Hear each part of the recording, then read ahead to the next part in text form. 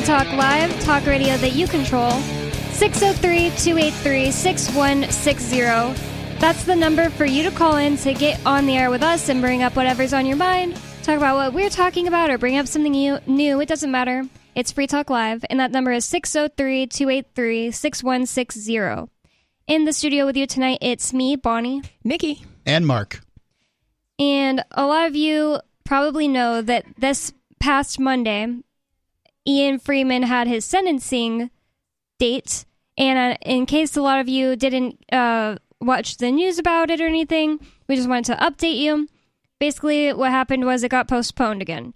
Everybody went, about 100 people went, and it was great that there were that many supporters. So I really want to thank... 2 courtrooms packed. Yep, and there was at least 40 people in the first courtroom based on one count, and that room wasn't even allowed to be packed as much as the second one. The second one there had to be over 100 people if there were 40 people in the first courtroom. I was in the second room, and every single seat was filled. Then it was definitely more, because just one side of the room constituted 40 people in the main courtroom I was in. So I do want to thank the Free Staters for showing up. That was a really great showing, and I think that it definitely has to have some kind of an impact on the judge. I wonder if it is common for the prosecution's fanboys to sit on the right-hand side, where the prosecution generally is, and for the defense's fanboys to sit on the left-hand side, where the defense usually is. It must be. And I don't know, but that's certainly what happened. I think it has to be common, because the prosecution is there before us, and they fill up that side. It's like they're just getting like anyone in. You're an intern, just come watch the thing. So it looks, we can't have that many supporters in this, which is dumb, because it's not like the judge doesn't know that there's overfill room. He knew the whole trial. Yeah, I don't know what the judge knows and what he doesn't, but the overflow room was so full we had people sitting in the jury box of the overflow courtroom. It was full. I don't know. We had close to 100 people in one room. No point where there was definitely more than 100 people. Like, if what you're saying is true, both sides and the jury box was full in that room, and there was 40 people in one side of the other courtroom, there had to be more than 100 people. And plus, just the people I saw, I had to have seen more than 100 people that day. There were also some people outside, too, that didn't come in for whatever reason. Oh, yeah, that's true. So you want to read the story that you have? Oh, sure. I'll read the story. That way we can comment on it. It gives us some foil off of which to work. It's a little hard for me to remember every little detail that happened, because it's just we could give our opinions, but place. They wouldn't be in chronological order. That's for sure. Yeah. Yeah. And honestly, it's hard for me to even understand what's going on in these court cases, just because that's not really what my area of expertise is. So I sit there half the time and I'm like, what are they talking about? It's made up nonsense. Yeah, I can get the gist of what's going on. I know the verdict, but I don't. Right. This would have been torture for you, because there were, I think, 3 or 4, potentially 4 points that were made. And there's this obscure minutia. Look, I dismissed the charges, but that doesn't mean that the testimony would not have been present. And there were some very, and That's you're like, ridiculous. why?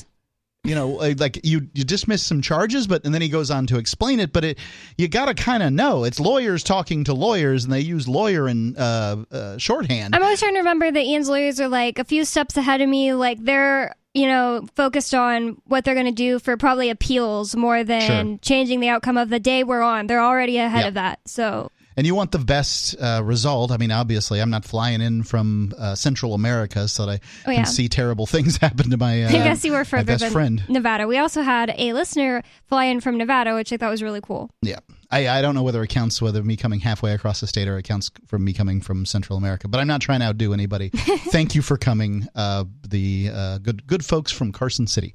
So, sentencing delayed for NH man convicted of running unlicensed Bitcoin business. This is by Holly Raymer. Not to be confused with Holly Rammer, which is definitely a porn name. Oh, is this? That sounds like a porn name. Is that? Or sorry, which news thing is this? This is off of 10 Boston at NBCBoston.com. Byline: federal prosecutors push to make restitution part of Ian Freeman's sentence for operating unlicensed Bitcoin exchange. All that stuff is pretty fair, wouldn't you say? Like, NH-Man, unlicensed Bitcoin exchange, that kind of thing. I'd say that's sort of what we're talking about here. Yeah, it's a decent summary. A federal judge on Monday heard from multiple women who said they were victimized by a New Hampshire man's unlicensed Bitcoin exchange business, but postponed a sentencing hearing in the case to evaluate whether restitution is appropriate. Yeah, three women spoke. Yep, it's multiple, more than one. Yeah, multiple makes it seem like a little bit more. If you multiply, if you multiply it is 3 by 1, you get technically, 3. Technically, it's true, but and language is, there you can do various things with language, and produce different feelings and effects. And I obviously know that they weren't victimized by Ian, but that sentence makes it sound like they were. But that is what they claimed, so it's all correct so far. Right, and that's the thing is that I like what they said in here about the unlicensed Bitcoin exchange business. Right, like we were victimized by this, because that is at the very least accurate. The fact that he ran an unlicensed Bitcoin business is true. I don't think that Ian would say that. Whether he's licensed or not. He didn't have a license because he didn't run a money transmitting business. Okay. Bitcoin exchange is not a money transmitting business. Anyway. So, he didn't do Bitcoin exchanging. In regards to the women being victimized by the Bitcoin exchange business, I guess I agree with that, but they would have been victimized either way. Like, right. These scammers would have scammed these women either way, whether Ian exists or not. I don't agree with that because he did exactly what they asked him to and what they begged him to do. Like, yes, but that doesn't mean they weren't victimized. They were victimized by the scammer only. Sure, they weren't victimized by going and buying a gift card. I've got lots they weren't victimized by Walmart if they got a gift card. But there's nothing I can do about it. I'm just trying to get people to understand what happened. And I'm trying to explain accurately what happened. Okay, so these old biddies called in and lied their asses off at the behest of their Romeos who, didn't exist. Or, that's one thing that happened, but also once they realized that they had done something wrong, they started doing it on the behest of scammers they knew were scammers.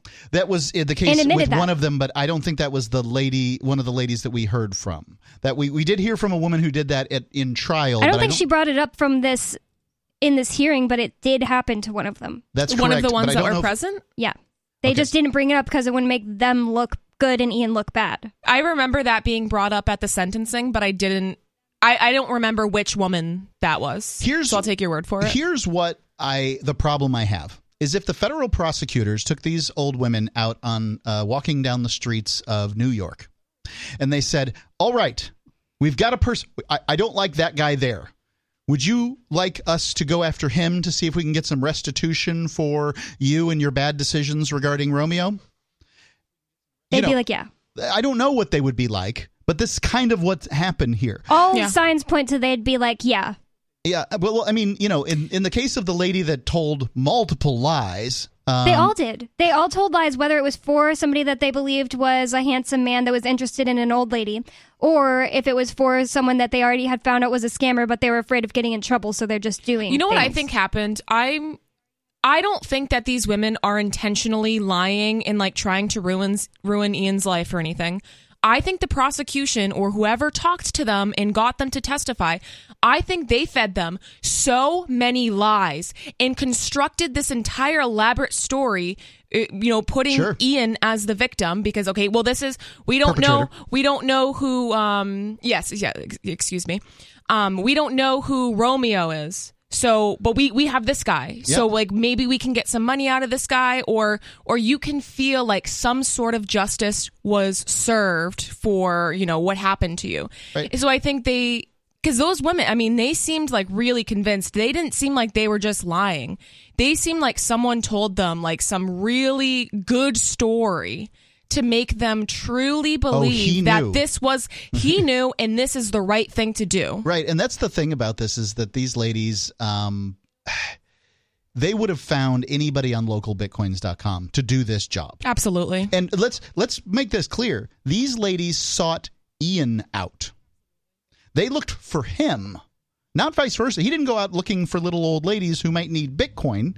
He was on a site selling Bitcoin with dozens of other people, if not hundreds of other people, with really great feedback on that site. because he did what people asked, which was sell them Bitcoin. He would ask them questions. He'd make sure that he'd have them hold up their ID.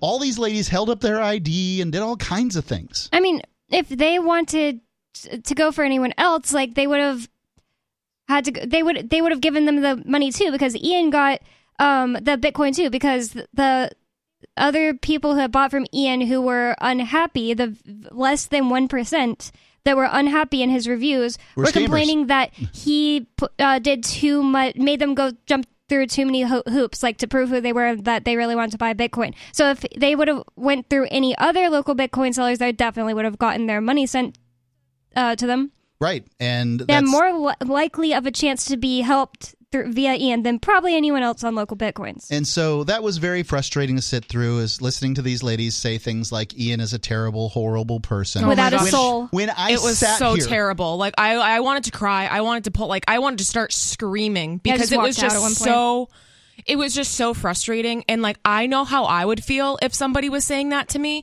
So like, I couldn't imagine being in his position, having to listen to these ladies just you don't have to worry about Ian. He's just like, oh, I forgive them. But I'm so sensitive. So like, I'm like sitting there like, oh my God. Like, it really, it hurt my feelings. Right. But, so, he gives them what they want. He gives them what they're willing to lie to get.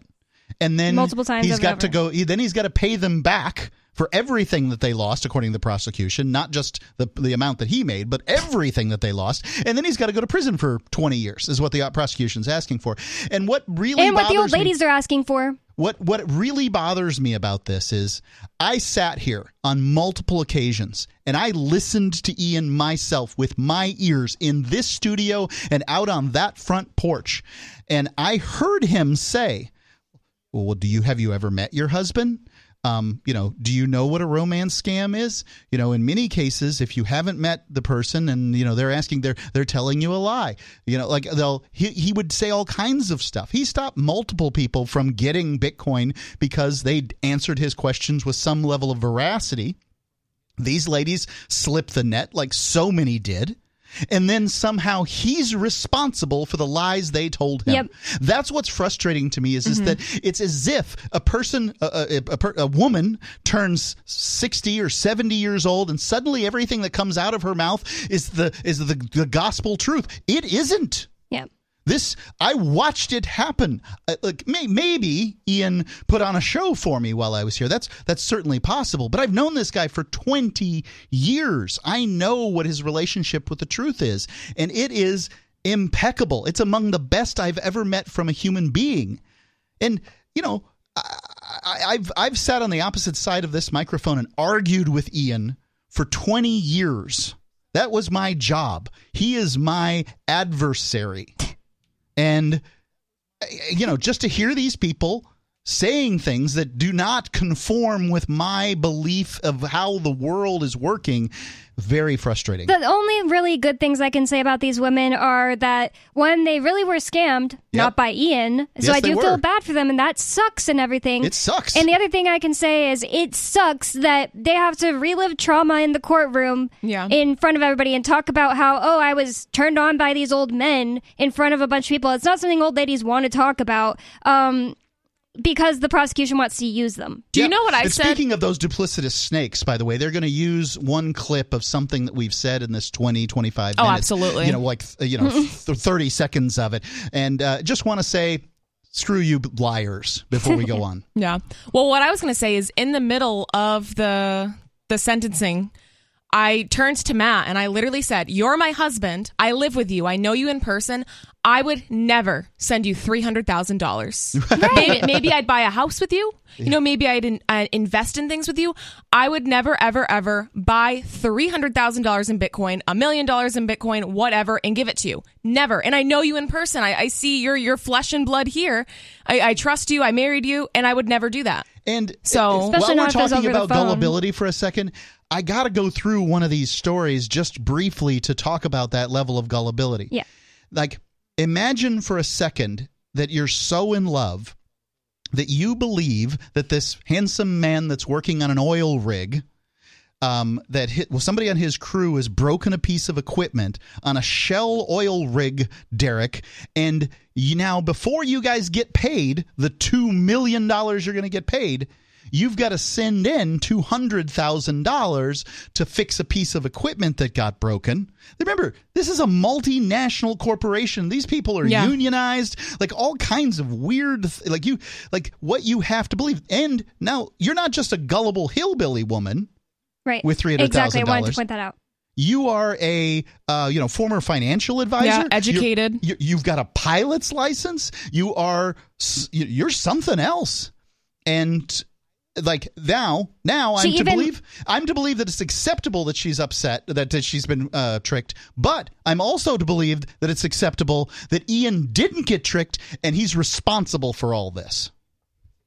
I was going to say, the other thing I wanted to say was whenever she was being questioned by Sissy, she got extremely defensive and angry when he was questioning about her being a financial advisor. She was like, I was a very good financial advisor. I was the best. I'm the only person that should be controlling my money. And it was like, oh, so you're really responsible with money and you know what you were doing?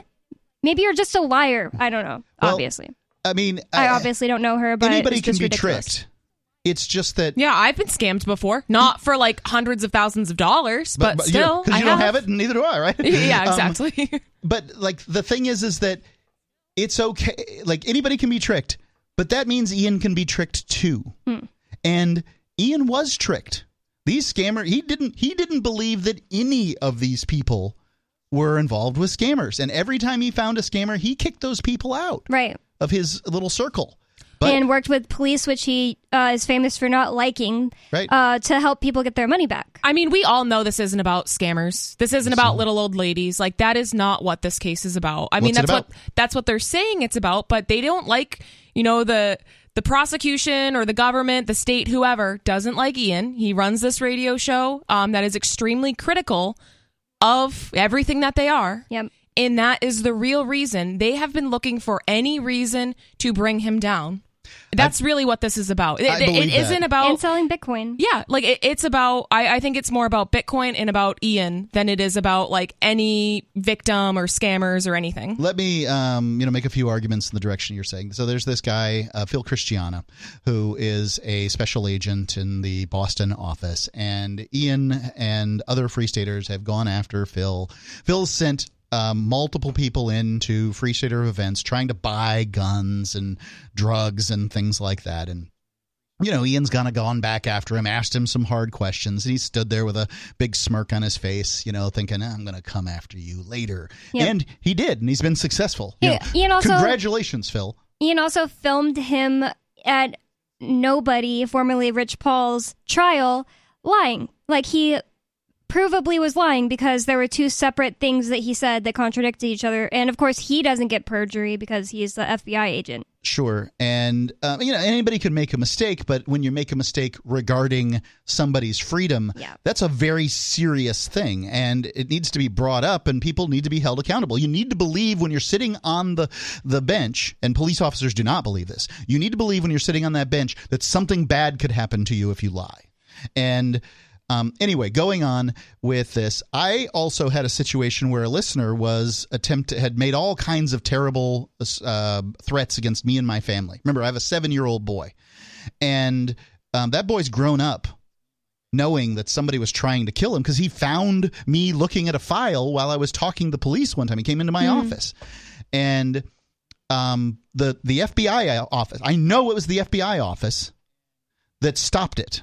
Now, I can't say it was Phil Christiana, but I know that they don't care about whether or not me and my son are killed, and but they do care very deeply about pinning fallacious charges on Ian. But you know that Phil Christiana was the first lead investigator in this, right? In Ian's Crypto 6 thing. I don't think we said that. Yeah. So it's not just like we're like, well, what if this was connected? No, it was connected. Yeah, we've got some connections to it. Anyway, let me go on here. Prosecutors say that Ian Freeman, a libertarian activist and radio show host, created they'll never say Free Talk Live. No newspaper will write the words Free Talk Live or freetalklive.com. Created a business that catered to fraudsters who targeted elderly women with romance scams, serving as the final step in permanently separating the victims from their money. Now, let's point out that there were tellers at banks that allowed these women to send their money. Mm-hmm.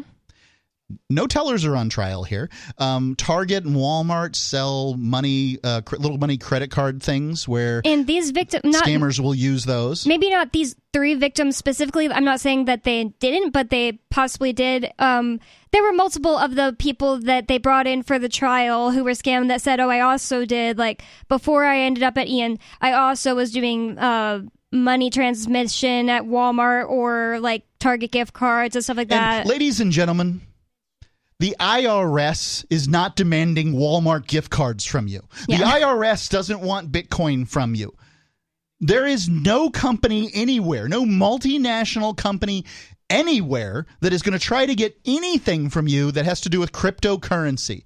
If you're giving out cryptocurrency, if you're giving out Walmart gift cards, you're not paying an IRS fine. No, you are being scammed. End of story. It has nothing to do with being old either, because a girl 1 year older than me that I went to high school with, who is not completely stupid, she 2 years ago, I found out from my sister, she lives in Texas, got scammed because she got called one day and they were like, this is the IRS, you didn't pay this much money. So she went and bought $2,000 of Target gift cards. I just can't imagine. I couldn't even imagine that girl thinking that, but fear just took over. Yeah. She was like, oh my God, I don't want to be in trouble. I'm like, don't have that much money, but I'll give you the $2,000. That's not worse. The IRS is not calling you on the phone. Like, they're going to send a letter. The IRS isn't using an Indian accent to call you on the phone. And they're probably not asking for Target gift cards. But or I the get, FBI. I get what you're saying, though. I get what you're saying, though, Bonnie. Like, fear takes over, and it's like, oh my gosh, like, I have to do something about this. Like, I'm going to go to jail, or, I'm in trouble with the IRS. Like, people get scared, and it's not impossible to get scammed. Yep, and you don't have to be 6 years old. Being 6 years old doesn't make them more likely. I'm not saying it doesn't make them maybe more likely, but not by a whole lot. This girl was a year older than me. I'm 27. What do you think? If you want to talk about anything that happened to Ian this Monday, 603-283-6160. It's Free Talk Live.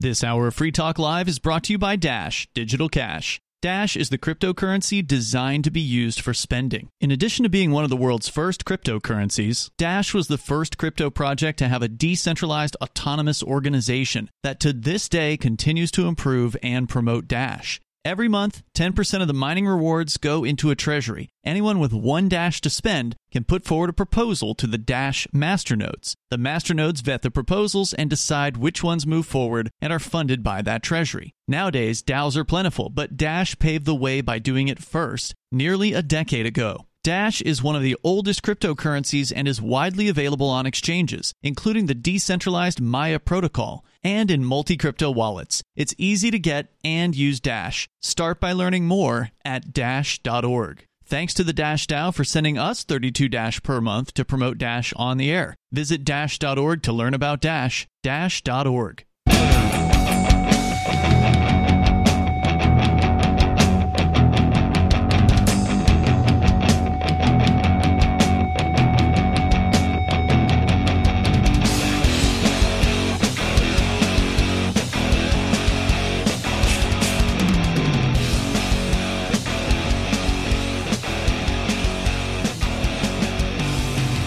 Free Talk Live, talk radio that you control. 603-283-6160 is the number to call in to talk about whatever's on your mind.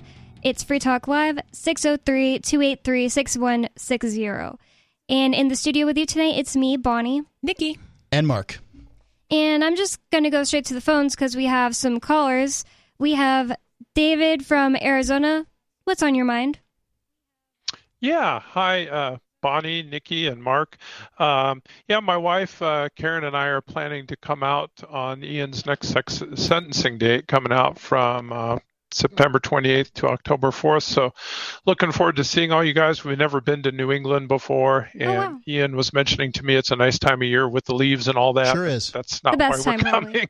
But I'm not going to break Mark's record for distance traveled to come out there. But it's going to be fun to go out there. You and, will this time, though. You'll beat me out because I'll be traveling in from Florida at that time. So you'll be a longer distance at that point. Either way, we really appreciate it. Any callers who come in to just witness this stuff is great. It makes an impact on the judge, I believe, and it's just really heartwarming. And and maybe it's not appropriate to talk about strategy at this point, and maybe the judge has his mind all made up. I don't know, but I wondered if the defense had considered like putting on an expert witness in like to talk about money laundering issues and about innocent third parties. Like I'd done a lot of investigations like that when I worked with the feds of returning vehicles and assets and money to innocent third parties, like a rental car gets wrapped up in a drug deal and then they claim the vehicle back, or like when somebody takes money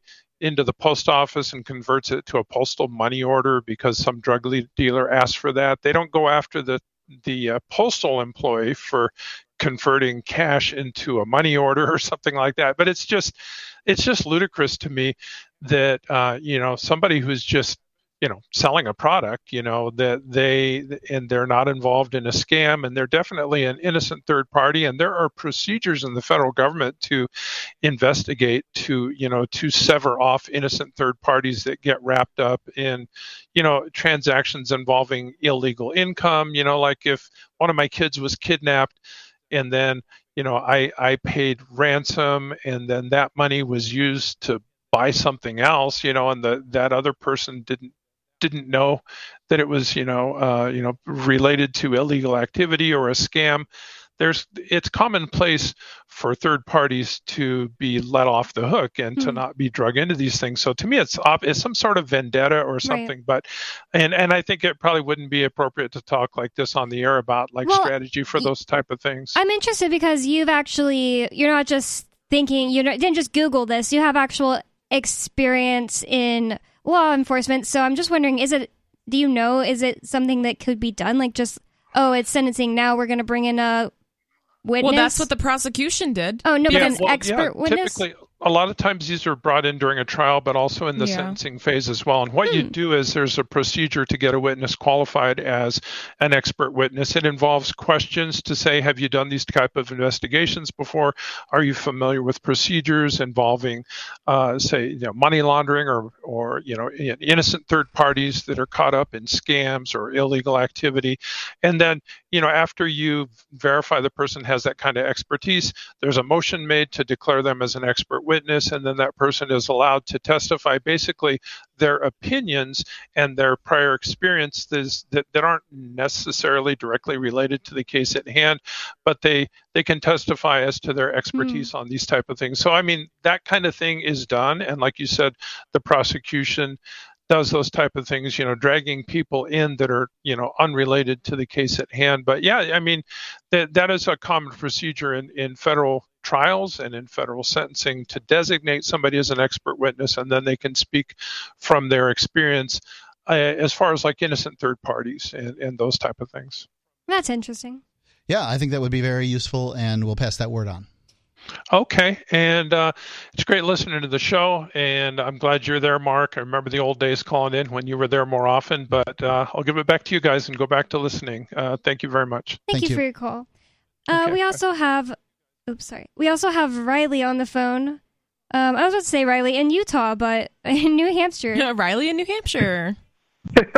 That's right. I'm in New Hampshire now. So I wanted to give my 2 cents or whatever on Ian's trial. And the witnesses, especially the women who supposedly got hurt by Ian, it was just interesting to hear them read their statements. But they had no emotion. They didn't express, they didn't emote the way I would expect someone who'd been through everything they've been through to emote. They didn't shed any tears. Maybe they worked through all these things and were told, hey, just read your statement, take some deep breaths, you're going to be fine. But still, I would have expected some emotion while they were reading their statements. They would have had some tears or something. What does this say to you? Are you wondering out loud about maybe these were written for them, or are you wondering out loud about maybe these are not so truthful statements? What does it make you think, Riley? So it makes me think that there are a couple possibilities. The first is they're entirely scripted. These are people they just dragged in off the street and said, here, read these for us. We want you to pretend to be these people. Or the other possibility, and this is the most likely one, is these people have experienced this. However, the federal government, the feds, want to make Ian look like a horrible person. So they're bringing these people in. They're giving them. They're talking about their scams or whatever. They're preparing their written statements. They're being groomed or prepared to testify in court. They're going over their statement a few times, maybe reading it a few times. And then they're like, oh, well, we got to add Ian Freeman in here because he's obviously a dangerous criminal. And so they had to add Ian Freeman as the fall guy who gave them Bitcoin, essentially, to continue the romance scam. Instead of, wait a minute, it's not Ian Freeman who's at fault here, it's the romance scammers, and I didn't hear anyone go after the romance scammers. I don't know of anybody who's going after these romance scammers. Oh, they're not. I don't know. The prosecution is powerless to find these people. Even the FBI agent whose job was to find these people admitted in trial that, she's never caught one. Ian's address has been on the internet for a decade. Finding Ian isn't that hard, and that's why they were able to do it. And this is the only person that the scam expert lady from the FBI said she has ever caught. And it isn't even a real scammer. Right. So clearly she's not very good at her job. Right. I like to liken it to this. A gun store sells guns, and for whatever reason, criminals target this particular gun store. Maybe it's in the corner in a bad neighborhood. I don't know. But they target this particular gun store. And several people go in and buy guns. They use the guns to do bad things. The Fibbies can't do the police can't do anything about the people who are using the guns because they disappear into the night and they can't do anything. But they know where the gun store is because it's a bricks and mortar shop. So they go in, they arrest the owner, which this has been done in the past. Yep. And this is why I thought this case was going to get thrown out. This has been done in the past, and the gun store owner's off the hook. But the difference is Ian didn't have a federal license. Ian refused to get the federal license. Now, he may have done everything that there was to do once you had a federal license, but he didn't get the license. And that's what really meaningful to these people, because they're government bureaucrats. A license is when the government steals your rights away from you, and you have the right, ladies and gentlemen, to buy and sell Bitcoin. You were born with that right. It wasn't issued by the government. They don't have any ability to just create laws regarding who can buy and sell it, but they do that because they have the ability to back it up with a gun. Right. A license is when the government steals your right away and then sells it back to you. Yep. And that's it. The other thing I want to mention too is the last lady who zoomed into the conference. She really had it out for Ian. She said that she wanted to make him suffer. And to me, there was there's no empathy in her voice for what Bonnie was going to go through. Yeah, of course not. In making Ian suffer. And she really sounded like she was vindictive and angry toward Ian, when in reality, she should have been more angry at the romance scammer, not Ian. Because Ian didn't enable the scam. Yeah. I think that this is, and you know, in all likelihood, I don't know which lady's which, and Bonnie's better at this than I am. They all just kind of blended one to the other to me. But in all likelihood, she told a series of lies in order to get Ian to sell her those coins in the first place.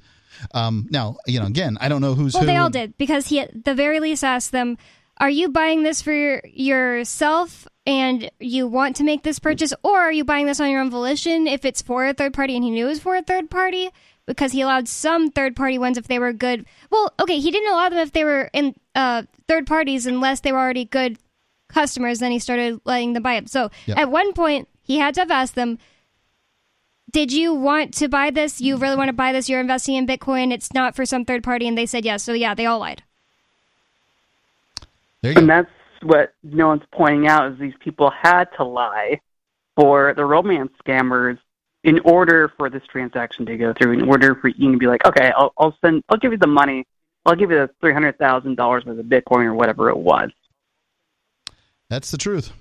And the other thing about what you brought up was, yes, one woman zoomed in, and I don't think that that's right. I think that if you really want to be a witness for a sentencing or a trial, you need to be able to get there physically. Sorry. Like, she got to zoom in and sit in a house. She also said, I have nothing now thanks to Ian Freeman. And she was sitting in a nice house and zooming in on an electronic. Statement. She was not a homeless woman. Yeah. I know free staters that have more nothing than her. Well, and I think like what Riley was saying about how there was no really like emotion when they were reading these letters, I think, that's an important point because they're claiming like my life has been destroyed. Like they're making like really, really heavy claims.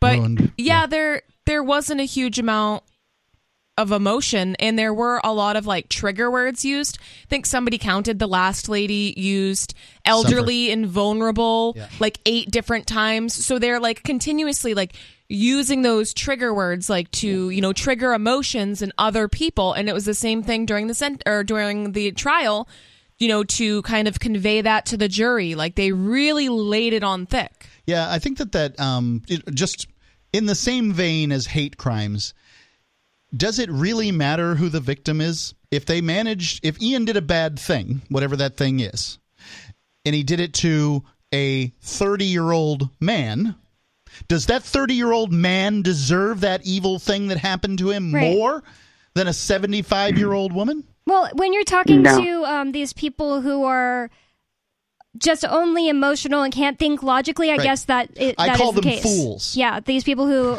end up in the jury system most likely. Well, and a lot of people do feel that way, and they might not admit it. They might, say, no, well, of course, like no one deserves bad things to happen to them. But truthfully, like when you see something bad happen to a little old lady or like a child, a lot of people feel worse than if it happened to some, like Mark said, like 30-year-old white guy. He's, this average guy. People care less. They're like, oh, well, you should have known. Oh, well, you already have all of this privilege, so whatever. And that's the thing. Nobody cares that Ian was also Justice being is supposed scammed. to be blind. There was literally a statue of a woman tying a blindfold on her face with a sword nearby. Yeah, and that's a bad thing, Justice actually. is blind, and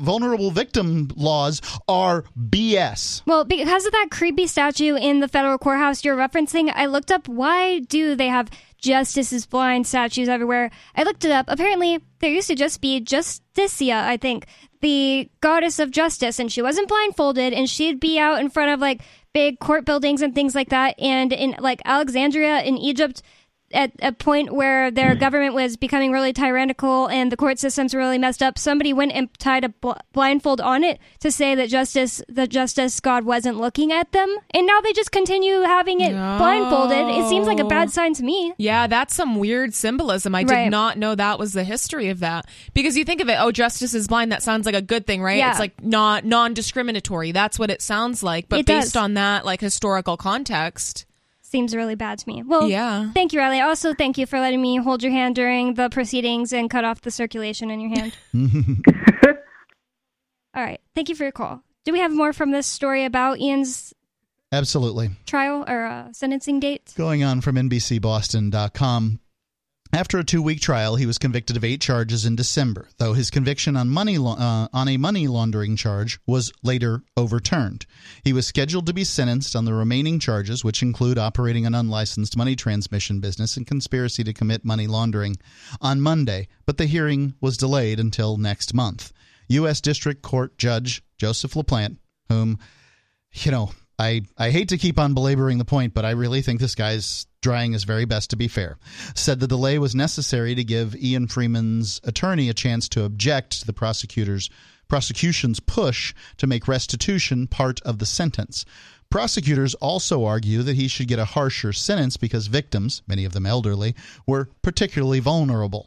But you know what As confuses if me a about sentence that is going to do anything like like I can get it if this statement actually allows Ian to give money to the women, which I would prefer. Like, please, I would much rather give money to these ladies that were scammed than I would to give it to the United States federal government, which will simply use the money to drop $1 million bombs on $10 tents and ruin more families. But the confusing aspect of this to me is they need to prove that the victims were particularly vulnerable in order to get more restitution. But doesn't there have to be victims? Because the pre-sentencing report written by the, what is it called, probation, yep. They didn't determine that they weren't particularly vulnerable. They determined they weren't victims of Ian. So That's right. Why is the judge considering this at all? I don't understand. Right. And also there was this 2-week trial that was referred to. That 2-week trial was held in such a way that Ian the defense believed that there were no victims. Mm-hmm. And even though these people were testifying, they would not to be considered victims. Yeah. And now, here at the sentencing, they're victims. Yeah. And the prosecution and I think the judge as well, both were calling them victims. You know, I think at one point, one of the vulnerable victim. Well, at Aria's sentencing, he already said that the stuff wouldn't happen to them unless she let it happen to them. That is wrong. That is wrong. Because it would have absolutely happened to them. If Aria wasn't involved, somebody else would have done it. Absolutely. Like, this judge hasn't used that website, if that's what he said. Or did you say that looked into the prosecutor website. or the judge? The judge. Yeah, the prosecutor doesn't understand how this worked. This is the equivalent of taking a small-time drug dealer off the corner. He will simply be replaced in a matter of hours. Yep. Well, even like in regards to Bitcoin, even if Bitcoin didn't exist, these ladies would still be getting scammed. Yep. Like, there is always a means to scam somebody. I wonder to myself, Bitcoin does, it seems, allow people to be scammed at a higher level than, like, for instance, Target. If you're going to Target and getting a bunch of cards, just takes more work, and also you're not gonna have the opportunity to possibly get it back, like if you use the banking system. But I don't think it's like, I think it's only more common because of those two things, not because it's worse in any way. I don't think it's worse. I think it just allows people to do more money at once. You know, like, I've sent large Bitcoin transactions. Yeah. That's all I'm saying. Going on with the story. While the issue of whether those who sent money to Freeman should be considered victims remains unsettled, 2 of them read letters in court Monday, and a third participated by video remotely. Karen Miller of Florida described herself as a lonely widow who got scammed by a man she met on a dating site.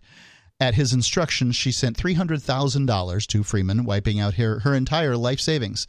Another woman, Rebecca Vire, told a similar story of taking out 3 loans and selling her late husband's truck to send money to the man who duped her. And one of the things she was upset about losing her money was, I don't even know if I'll be able to paint my tractor now. And she was wearing like extravagant clothing and a huge shiny unicorn brooch. It's like, you don't really look destitute to me. Well, I don't. I mean, they got ripped off, and it sucks. Yeah, but it sucks, and that's I'm just all. Saying, she wants Ian to quote suffer because she can't paint her tractor, not because her children got killed because of him or something like that. The more responsible way to say this is, look, she made the mistakes that resulted in the bad things that happened to her. My grandma's older than her and has never been scammed. Well, and you think they're just not trying with my grandma? Like, I just think that you don't automatically get scammed every day when you turn 60 years old. I think also, like, with these romance scams, like, they really, you know, like, these men are, or whoever they are, it could be a woman scamming these people, I don't know. They're well rehearsed. They're saying the same things to all these women. So they have like all the poetry. They know how to like really, you know, like embed themselves in these women and make them believe that they are truly in love. Well, I have 3 grandmas, and one is a widow, and she still hasn't been scammed by something like this. Well, here's what I would say regarding this is that it seems very much to me like the prosecution has given them, if not entire letters, talking points. Yeah. And, you know, say that you've suffered, say that you're, you know, old lady, say this, that, and the other. And, you know, like I have been given multiple instances where people ask me to write back things for the back of their books, people that ask me to write recommendation letters, people that ask me to write all kinds of different things for different stuff. And, you know, in some cases, they'll have me write it. In which case I ask them, how much am I being offered? In other cases, they'll ask me to look at what they've written and whether I agree with it or not. And sometimes I'll go through and, you know, give it a little polish or whatever. But it's a heck of a lot easier when somebody writes something for me.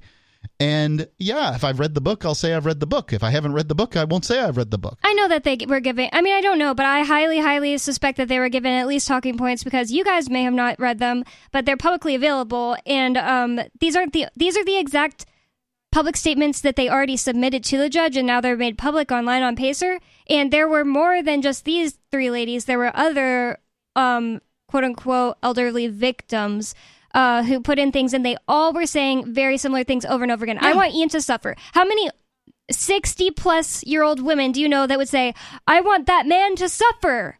I just don't think it's very common. I'm a Christian, and my church is the only thing that's helping me get through this, but I want Ian Freeman to suffer. How many old Christian ladies from the South say things like that? Like, I don't know any old ladies that would say stuff like that. Going on with what they said, my life is, and countless lives have been ruined financially and emotionally, she said. She called Freeman an ugly-hearted person and said her ability to trust others has been forever damaged. Well, you shouldn't be trusting the prosecution, lady. Freeman has been free on bail pending his appeal and sentencing. Supporters who packed the courtroom Monday gave him a raucous standing ovation when he entered the room. This happened actually twice. I think it's raucous, Mark. Raucous, excuse me, thank you. You're right. It is raucous. A raucous standing ovation. And it happened 2 times. And I thought to myself while I was hearing it, is like, you know, the prosecution certainly didn't like the idea of the Shire Free Church being called a religion. But this seems like absolute cult-like behavior, you know, like the idea of going to a court and just standing ovations from dozens of people. How could they look at it any differently? Just from because their Ian standpoint? walked into the room. It wasn't like Ian came in and talked to them, addressed them. He just walked into the room and people all stood up clapping. Respect and support. Yep. I agree. I mean, I don't mean to use the term cult in an insulting fashion. All I'm saying is that, man, this looks like a religious adherence. Clearly, these two sides of the room see this case differently. Mm-hmm. Yeah, and this one woman, I didn't see it, but my little sister who was there saw it.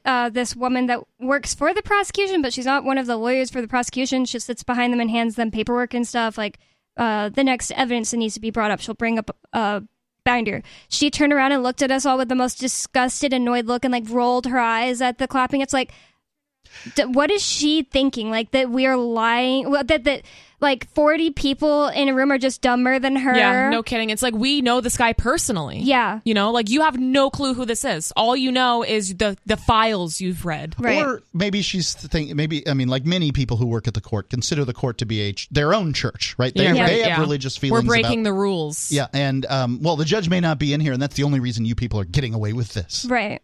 That's true. But, I mean, the judge's chambers have to be nearby. I hope he heard it, yeah. Yeah, I mean, it seems like he would have to hear all of this. Anyway, that's the final from the story there. Hopefully he would know that the cheering wasn't for Georgiana McDonald walking in the room. Yeah, nobody's clapping for her. I feel like in as much as I can see any one person, like what I see is I see a bunch of cogs in a machine of injustice. I just see it sitting there. I see a person who I know has the highest relationship with the truth being run through a system, and it is really demoralizing for me.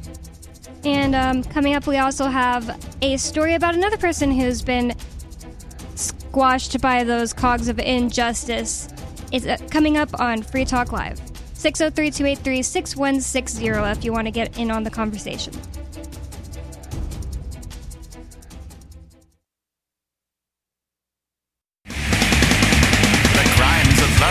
Eleutheromania, the insatiable desire for freedom. Crimes of the state from K through 12th grade, they're taught to obey. It's the new 3-song heavy metal EP from Captain Kickass. Through 12th grade, they're taught to obey. Available now on your favorite music app or get it directly from CaptainKickass.com. Obey.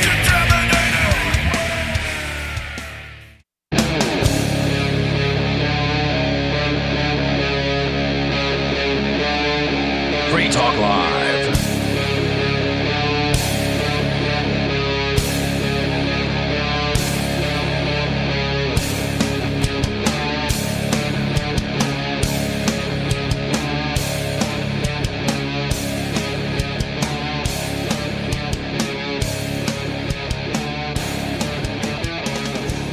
It's Free Talk Live, talk radio that you control, 603-283-6160. That's 603-283-6160. You can call in with whatever's on your mind, bring up something new, or talk about whatever we're talking about. It doesn't matter. It's Free Talk Live.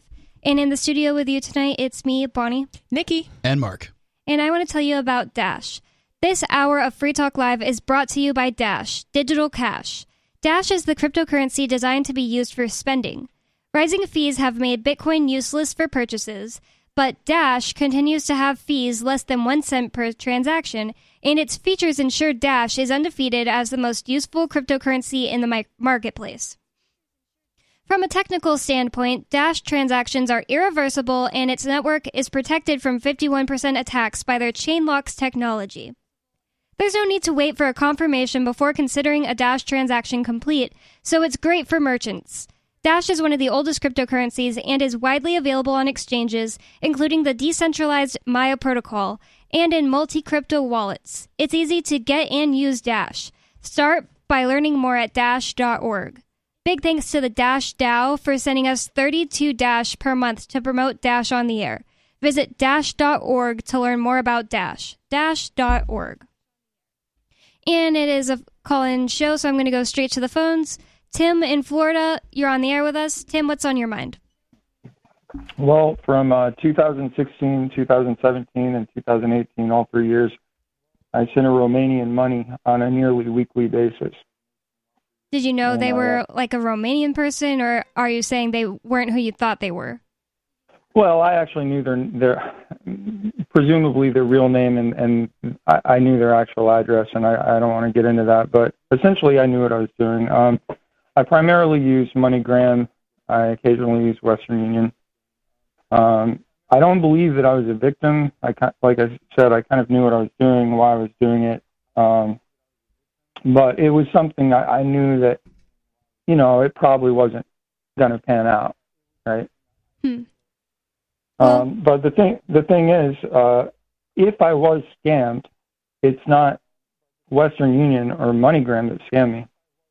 That would be a ridiculous claim, I'd have to agree. And the only reason the government wouldn't go after them is because Western Union has a license. Incidentally, no one, with the exception of the time that I tried to do it over the computer, in person, no one ever said, "Hey, do you know this person?" They weren't really that concerned about it, And really, they shouldn't be. I mean, they've got a big sign there that says, "Look, these are 100% irreversible. Once you send the money, more than likely you cannot get it back." So, buyer beware. It's a good analogy, and honestly, MoneyGram and Western Union weren't culpable in this. If you consider this a bad decision now, it doesn't sound like you entirely consider it a bad decision, but if you consider this a bad decision now, it's not MoneyGram's fault, and it's not Western Union's fault, and you know it, right? Yep. Well, thank you for the call. Is that all you had on your mind, Tim? Yeah, I just wanted to mention that it's totally ridiculous to try to paint Ian as the scam artist when he was obviously actually trying to talk people out of it, which is more than MoneyGram or Western Union ever tried to do for me. Well, thank you for that. It's very interesting information. Yeah, I think everybody's been scammed at some level or another, and it's not a good feeling. No, and it's hard not to get scammed these days, like scammers are out there in full effect, calling your phone, sending emails. I mean... Yep, and you're the one who's responsible in your life, and that's just the way it is. And that's the one major theme I've been thinking for this entire situation ever since Ian got arrested. And I found out what it was actually about, and the more information that came out about it. One thing I just keep thinking is the only reason that this is like something that anyone's taking seriously, like the judge, the justice system, is because we don't live in a society where people are responsible for their own actions anymore. No. That's absolutely true. It's a nation of children. Yep. Yeah. And I think that's like a huge, part of the state, like the purpose of it and why so many people cling on to it so hard is because they don't want that responsibility. Right. You know, they just want things to be taken care of for them. They don't even want to make their own decisions. And if something like this happens, like if they get scammed or if they get into a car accident, they want to ensure that, like, I'm not going to have any responsibility for this. Like, my insurance is going to cover it, or, you know, the cops are going to come fix this for me, or whatever it is that they think. They just want all responsibility taken out of their hands. Yeah, and life's a lot easier as a domesticated pet, but you have to sit on somebody's lap and do what they tell you. Yeah. And that's the difference. You know, it's when you're out there in the wild making your own way, you're living on the verge of starvation, and it's tooth or claw in order to survive. You also might get used for your owner's benefit. Sure. Like if you're an ox, like if you end up in a jury box and they just want you to give whatever answer that they want, you're going to give it to them. I know, and I think like the, you know, domesticated pet is a good analogy because it's like, okay, we have like Coconut here who's obviously like well taken care of. Like, you know, like he won the lottery when it came to like whose house he lives in, right?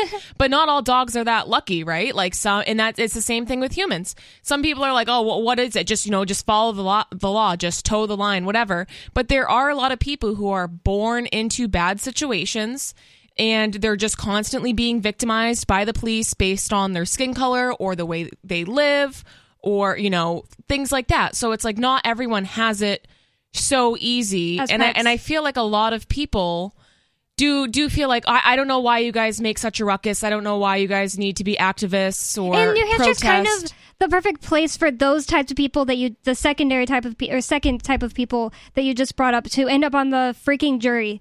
Those people who are like, listen, I have a good life. I like my life and I don't mind paying taxes. I feel like I'm not saying that New Hampshire people aren't as rebellious, but I just think that they have a pretty good life. They have an overall good life and aren't highest median income of any industrialized state. Ian's level of you know, distrusting the government, even if they are personally like, oh, we should have guns. I mean, I still kind of am a little confused about why no one on the jury could put themselves in our shoes after learning that our house was violently raided just because somebody legally owned firearms. Like, oh, that could happen to my husband. Nobody thought that? Well, I think a lot of people, especially like normie type people, they think, oh, if the FBI is raiding your house, that means you did something wrong. Right. And I've heard actual people who like this happened to them. You know, I've heard a story where someone like they got raided by the FBI and they thought, and this is happening to them, right? Like they're the you know, alleged, you know, criminal. They thought, well, the FBI is raiding my house, like that must mean I did something really wrong. Like they thought that, like even if they were innocent, like some people will think that, like, oh, well, you know, the FBI doesn't make mistakes, you know, like the government doesn't make mistakes. People genuinely think that. Well, that's the branding, right? The FBI is the best of the best. They are the best law enforcement organization on the planet. And so, you know, they must have good reason. They're not just a bunch of nincompoops, you know, doing political stuff to get what they want. Yeah, there's no possibility of them being corrupt, right? There were so many instances of lying from the freaking pulpit or whatever they call it, where they testify from during Ian's trial. FBI agents. Yeah. But that's what they do. They're professional liars. Well, we have a story about a more local cop who messed up in arresting someone and probably isn't going to get in trouble for it. So a cop jailed her for 2 years on fake charges. Will she ever get justice? This is a story from Reason. St. Paul police officer Heather Weicker has thus far managed to get immunity for upending Hamadi Mohammed's life. So a Minnesota woman has resuscitated her effort to sue a police officer who jailed her as a teenager for 2 years on false charges associated with a sham sex trafficking investigation that the FBI once billed as its largest human trafficking crackdown. Wow. Imagine 2 years of your life as a teenager too. Yep. I mean, I'm assuming she was at least 18, but still, like from 18 to 20. So important. I didn't know that the FBI was also involved in this one. I thought it was just some local cop. So the case is another example of the legal labyrinth victims are required to navigate when attempting to get recourse after government infringes on their rights and once again raises the question, how inoculated should these government officials be from the civil suits for violating the Constitution? Hamadi Mohammed's odyssey began over a decade ago when St. Paul police officer Heather Weicker had arrested her on witness tampering charges concerning a woman named Muna, I'm going to butcher her last name, so I'm not going to even try, Muna A., who allegedly attracted Mohammed and her friends at knife point. The perpetrator was crucial to Weicker's sex trafficking case, which at the U.S. Court of Appeals for the Eighth Circuit conceded. So this isn't just false charges. It actually benefited this cop to put this woman in jail? It seems that way. So the Court of Appeals for the Eighth Circuit conceded was plagued with problems from the start. Some of those problems included Weicker lying under oath, coercing witnesses, editing police reports, and making up evidence. Wow. So, yeah, this cop just wanted to be able to put someone behind bars. I don't know if it was an ego thing or... It said that the witness that she got accused of tampering with was, like, extremely important in Heather Weicker, the cop's... The person case that held this is getting very confusing. So the person that held Mohammed and her friends at knife point, that's who was very crucial to the case. Yeah, this is this Muna Abu Dulakir or something. Yeah. It's not an easy name. There's that's why I was like, I'm not even going to try. There's some headscarves involved in all this. Yes. The groundless charges against Mohammed were ultimately dropped, but not until she spent about 2 years in federal prison, where those accused of federal crimes are typically held pre-trial. So there wasn't even a trial yet. She was just held for 2 years pre-trial. That's so messed up. When Mohammed Weicker was denied qualified immunity. The legal doctrine that makes it difficult to sue state and local government actors unless their alleged misconduct was clearly established in a prior court precedent. Yet the Eighth Circuit in 2020 overturned that decision, citing Weicker's position on a federal task force. Government employees... So she might have gotten actually been able to be sued, except that some court overthrew it because her position was too important? No, they overthrew it because they had not previously there was no precedent. She wasn't an established liar. Yeah. So you can't get convicted on the first lie. Yeah, you get one lie. Wow. So government employees at the federal level receive an even more muscular immunity. Yep, that's true. The federal level gets a higher level too. Which I am not surprised by that, honestly. Qualified immunity makes it very, very difficult to sue government officials. Patrick Jamaico, an attorney at the Institute of Justice, told me in 2021. Great organization, IJ. I've never heard of that before. Oh, yeah, they're great. They're really, really good, and they're always looking out for the little guy. Ian and I had a whole story about something they did last week about helping people in Detroit have a better chance fighting it whenever they have civil asset forfeiture crap going on. Yeah, and if you take a look at the history of qualified immunity for government workers, and this was sort of established in the mid-20th century. This was the time of socialism, right? Mm-hmm. You don't want to hold government officials responsible for their own actions, but this is, like, among the cases, the linchpins for the growth of government. Of course, people who are not held responsible for their actions act irresponsibly. Yeah. Ladies and gentlemen, what would your children be like right now if they were if you could never hold them responsible for their actions? Yeah, imagine. The world would be far more screwed than it is today if children for the last 70 years couldn't be held responsible for their actions. Now, cops are a much smaller percentage of the population than people who have been children are, which is to say that 100% of the population is people who have been children in the last 70 years. Whereas cops, people who are cops that have been previously children, much smaller segment. So the cops, yeah, they can't mess things up as badly. But yeah, the government's messed up in large part because government officials aren't held responsible. They also have a lot more control over other people's lives than just the average person. Absolutely. It's like, yeah, if, some local store owner couldn't be held responsible for his actions, he'd be messing things up too, but not as bad as a cop could. I'm willing to even concede that some large percentage, maybe even a majority of people who go into police departments probably come with a better moral compass than your average individual. LOL. I'm willing to concede with that. I'm not saying it's true, but I'd concede it. If you're willing to concede, you the listener are willing to concede that anybody who has no responsibility for their actions, or very, very little, to quote the lawyer from the Institute of Justice here, very, very little responsibility for their actions, is likely to act highly, highly irresponsibly.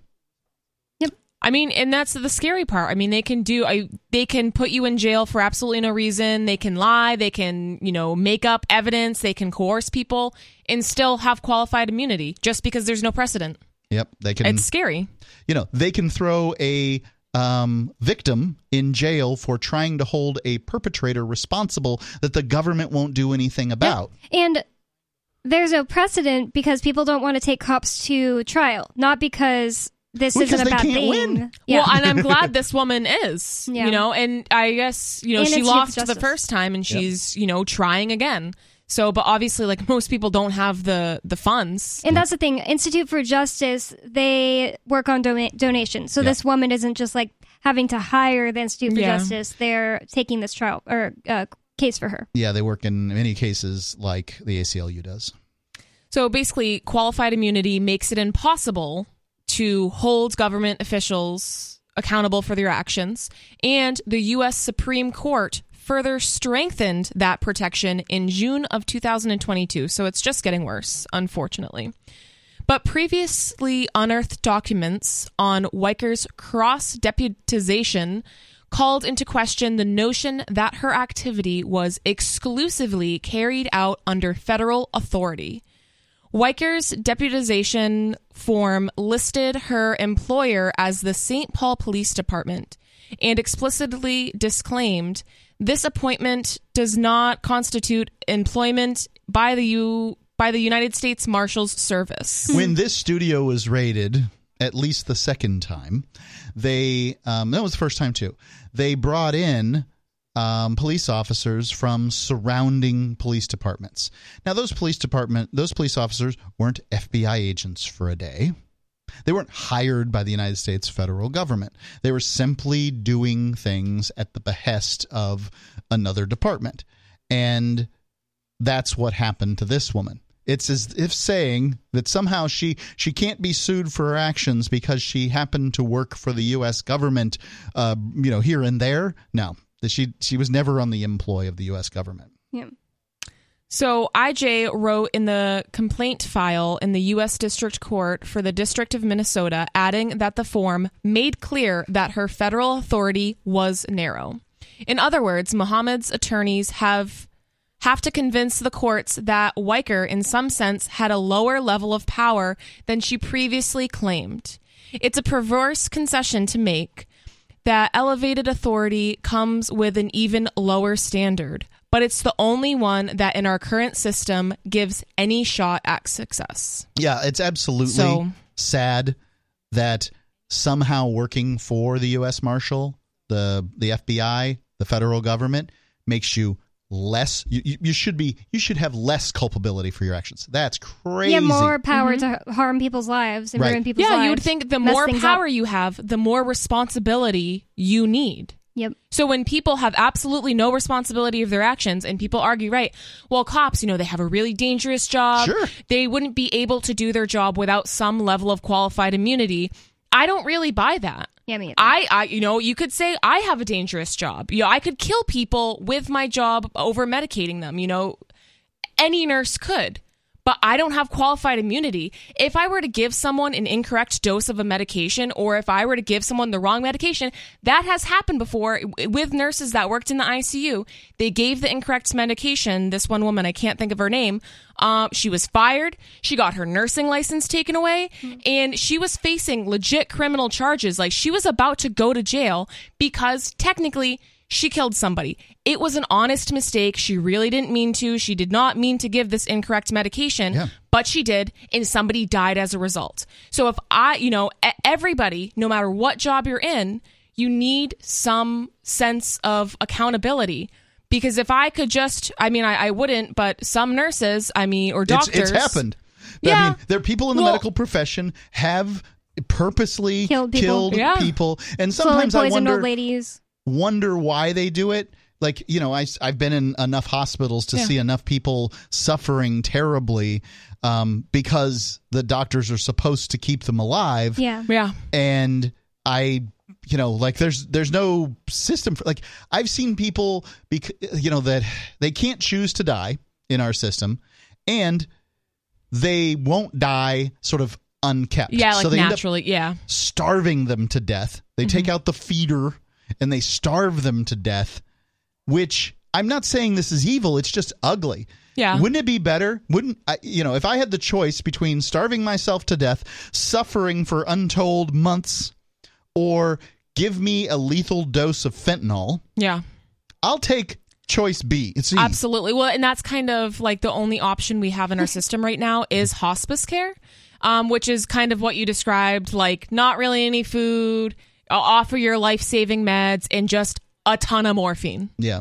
Just all of the meds people can get to keep them comfortable. But it would be so much, people could die with a lot more dignity if they could just make the decision, lethal dose, that's it. It's quick and easy, Yeah, I wouldn't claim to be, at my finger on the pulse. Fingers on the pulse of the medical system. But I would say that I have seen lots of people who they look better off dead. There are lots of doctors that talk out about it, though, and they're obviously, their fingers are on the pulse of it. Melvin Morris is one of a lot of his books, and he says that he doesn't like that just because family members are unhappy with the fact that their family members are going to die, they keep them suffering for months more. Yep. Well, it's Free Talk Live, 603-283-6160. It's Free Talk Live.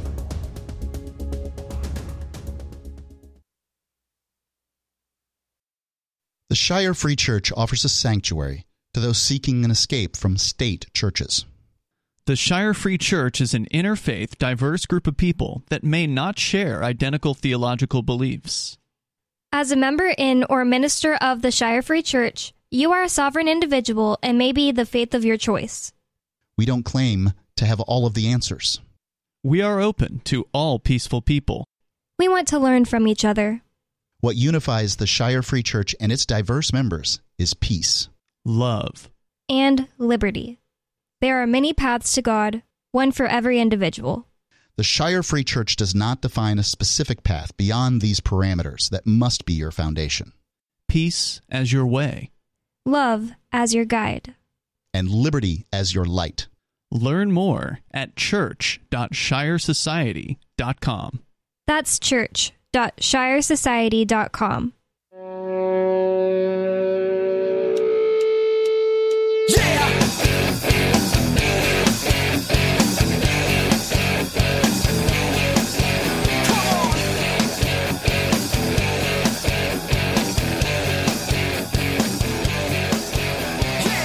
It's Free Talk Live, talk radio that you control. 603-283-6160. That's 603-283-6160. That's the phone number for you to call in to get on the air with us and talk about whatever's on your mind. In the studio with you tonight, you've got me, Bonnie, Nikki, and Mark. And in the last segment, we read a story about a cop that's not being held responsible for her own actions.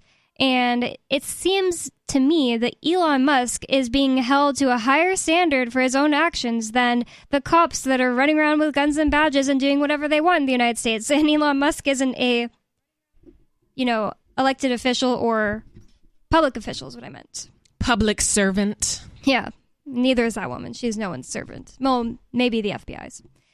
So this is from CNBC. Elizabeth Warren calls for an investigation into Elon Musk and Starlink in Ukraine after biography claim.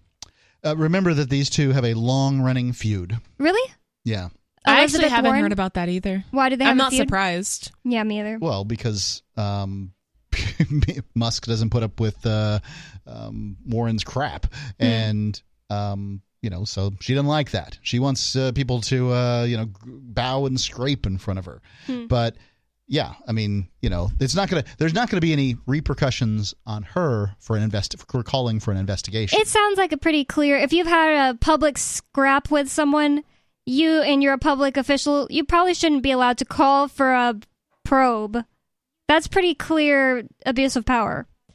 But anyways, I feel like they do that all the time, though. Yeah, you shouldn't be able to, but I'm sure they do. That story we just covered a few weeks ago with the media source that got raided by the cops and they had previous beef. The newspaper, yeah, the newspaper. They had beef with people in their town. Yeah. From and the cops. BusinessInsider.com, this is from 2021.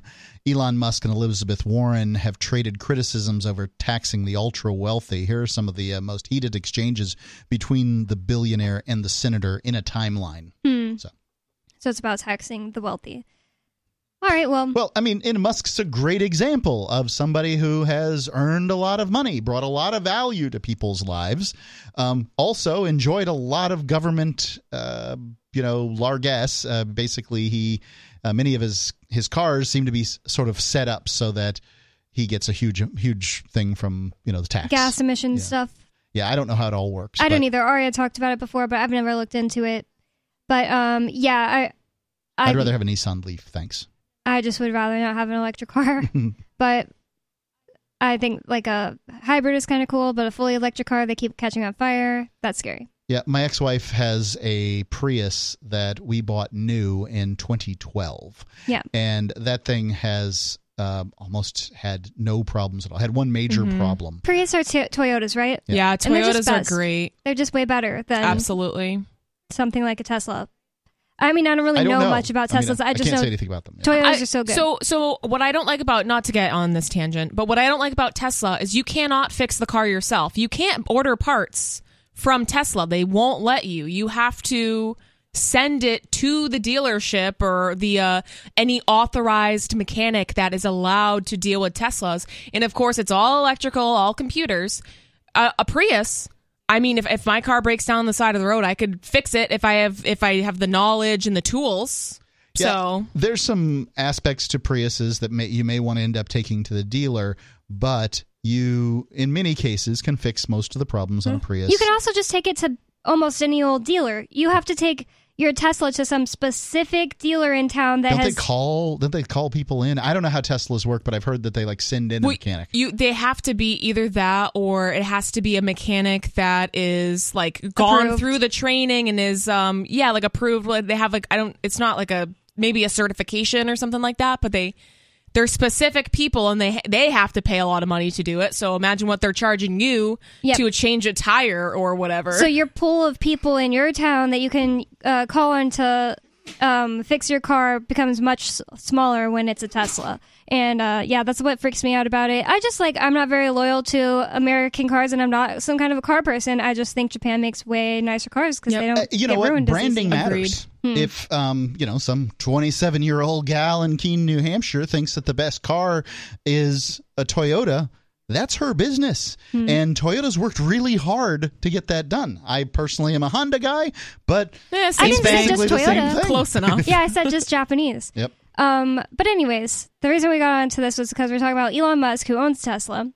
And Senator Elizabeth Warren called for a probe Tuesday following a claim that Tesla and SpaceX CEO Elon Musk curbed a Ukrainian military operation aimed at Russia's Black Sea fleet last year by limiting access to SpaceX's Starlink satellite network, a reporter said. That seems like a run-on sentence. It was hard to say. Quote, Congress needs to investigate what's happened here and whether we have adequate tools to make sure foreign policy is conducted by government and not by one billionaire, unquote. Well, certainly one billionaire shouldn't be conducting foreign policy, but nobody should be conscribed to fight a war they don't believe in.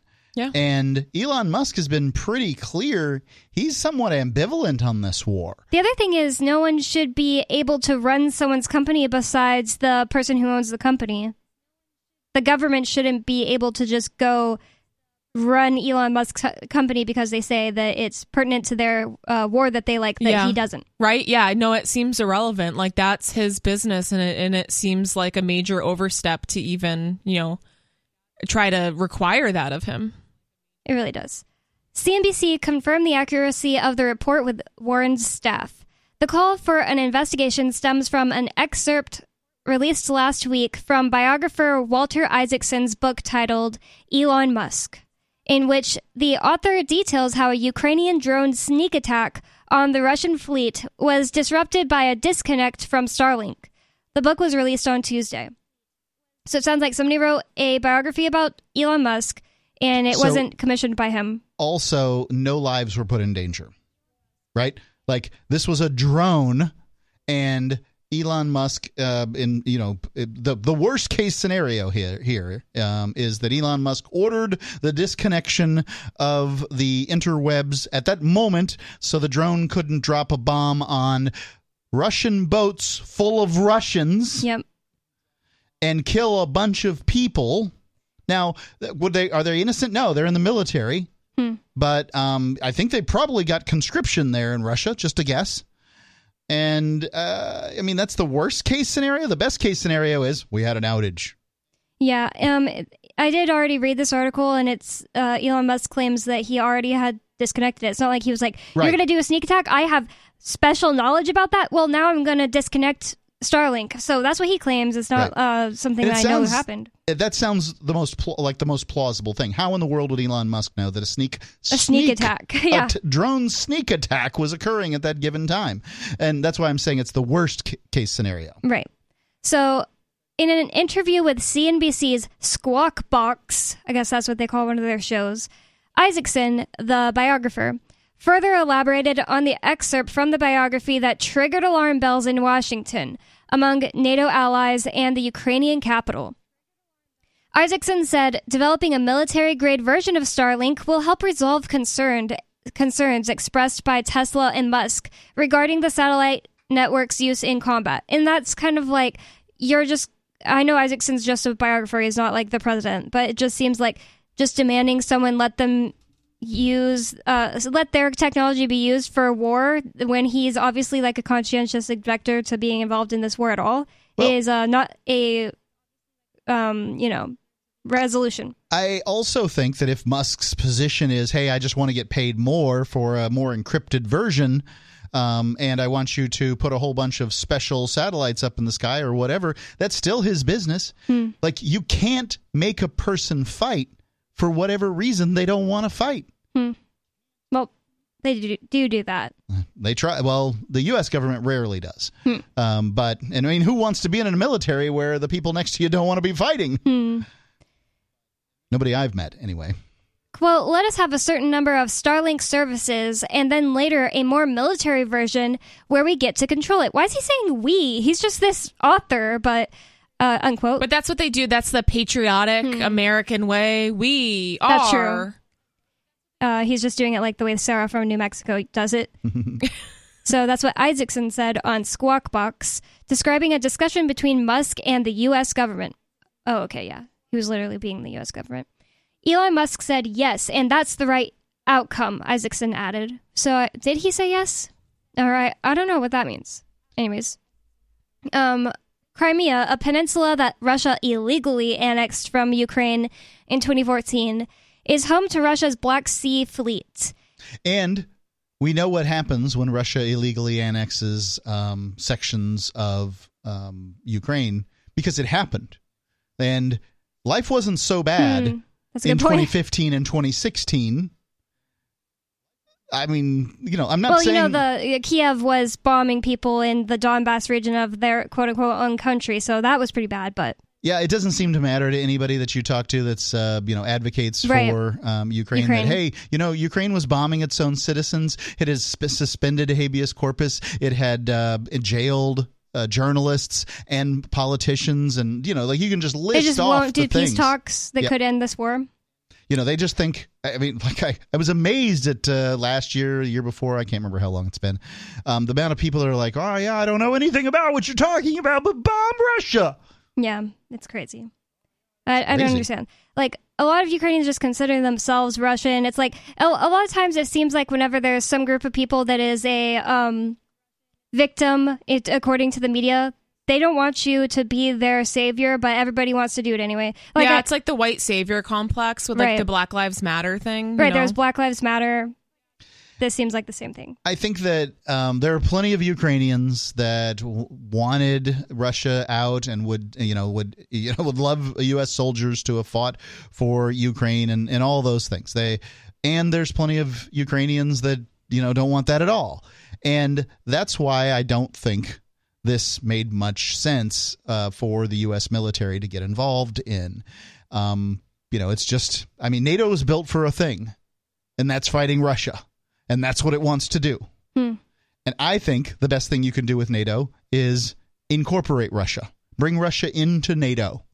Because that will, it'll drive a stake through the heart of what they think they're all about, and then they have to find some other new meaning. No, exactly. That's the point. So if Russia joins NATO, then what are they going to do? Because that's like their hobby, I got an right? idea. Why would they allow them? They have to vote them in. They do have to vote them in. It's not the same as joining the EU, mind you. It's a lot easier to join NATO than it is to join the EU. Was it easy for Russia? Well, I think it'd be very hard for Russia, but I think that NATO ought to look at this because it would be a solution to the problem. There hasn't been when was the last time that a military organization attacked itself? And if Russia was part of NATO, the United States is part of NATO, European countries are part of NATO, then they only have one thing left. And that is to keep an eye on China. But Russia likes China. No, they don't. Well, they seem to be allies right now. They're both in BRICS. That's because they've been Russians have been driven into the arms of the Chinese for no other options because of what NATO's been doing to them. Well, maybe Trump will save us all.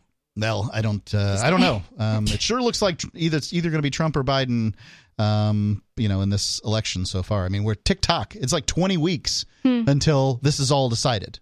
Until what I mean is Super Tuesday decides everything. Yep. The person who has the most points on Super Tuesday is very, very, very, very likely to be the nominee. Super Tuesday should be, I think it's the first week in February, and I think it's 21 or 22 weeks from today. Wow. Well, I don't really care who ends up president. I don't think it really matters much. My dad really did kind of convince me that the war in Ukraine and Russia wouldn't have happened if Trump was still president. Probably would have. It seemed to happen immediately after Biden became president. And Biden had a good relationship with Putin, but... not Biden, Trump did. But I'm not saying he's a good guy or anything like that. Anyways, in the days following the Ukraine invasion in February of 2022, those ships in the Black Sea Fleet, Russia's Black Sea Fleet, fired missiles on Ukrainian coastal cities while setting up a naval blockade. A top aide to Ukraine President Volodymyr Zelensky slammed Musk after the biography revelation last week. Quote, by not allowing Ukrainian drones to destroy part of the Russian military fleet via Starlink interference, Elon Musk allowed this fleet to fire Caliber missiles at Ukraine cities. Mihaliko Podolyak wrote Thursday. Yeah. Podolak. Just leave those out. Yeah. Okay. This reporter. No, it was the top aide. Wrote Thursday, top aide to Zelensky. Wrote Thursday on social media after CNN reported on some of the details from Isaacson's book. So yeah, that's what I was going to say. Earlier you were talking about how no human lives were put at risk. Yep. Well, their argument is that since they didn't destroy the Russian fleet with the drones, they were able to fire these Caliber missiles without an ER. It's just with R. Yep. At Ukrainian cities. And it's a jump in logic because it's not like again, Musk just pulled the plug on the internet connectivity that moment. Yeah, right. It was something he had done previously. And, why does the United States military have a drone that seems to only be able to work on Starlink, a technology that only rolled out this year? Yeah, that seems kind of strange. I didn't even think about that piece of it. That is really weird. I mean, this thing can't operate without that? Yeah, I doubt it. So this guy, the top aide to Vladimir Zelensky says, he goes on, as a result, civilians, children are being killed. This is the price of a cocktail of ignorance and big ego. And he wrote that on X, formerly known as Twitter. I don't want to call it that. Musk bought Twitter last year. Musk said in an X thread on Thursday evening that the connectivity policy for that area was already active before the attack. Quote, the Starlink regions in question were not activated. SpaceX did not deactivate anything, unquote. Quote, both sides should agree to a truce. Every day that passes, more Ukrainian and Russian youth die to gain and lose small pieces of land with borders barely changing. That's the definition of war. This is not worth their lives, Musk added. It absolutely isn't worth their... Oh, it's Musk that I'm agreeing with. I know, right? I hate to agree with Musk, but I really agree with him there. To me, no, if somebody's right, like people that are crazy or dumb, like Alex Jones. I agree with Alex Jones a lot. I'm going to say that I back him 100%. Yeah. No, because he's kind of a nutcase. Same thing with, Elon Musk, kind of a nutcase, but in this case, he's right. There was a conflict during Trump's administration where the Iranians had sent some kind of crappy little boat at a U.S. naval ship, and Trump had basically said this is an act of war, and then he backed off of it. And he said later, I thought about the families of those Iranian soldiers. Trump. Oh. Backed off of it. And he said, I thought about the families of those Iranians. He could have pushed the button. Mm-hmm. And believe me, everybody in the military-industrial complex and all the media would support him. 50 cruise missiles flying into Iran and blowing up people's houses and killing their kids and all that stuff. Yeah, that'd have been fine. But he said, no, it just didn't seem like it was worth it. Nobody was hurt on our side and everything was fine. And that made me have some respect for Trump, because that would be how I would look at this. Look, I wouldn't, just because I'm a Quaker doesn't mean that I would never employ the military under any circumstances. It just means that I'm going to take human life really, really, really seriously. And I felt like Trump took it more seriously than any president has since Carter. Yeah, and that is a very human reaction to it. And I think most politicians don't have any sort of human reaction based on what I've seen. And I don't want to like Trump. I don't.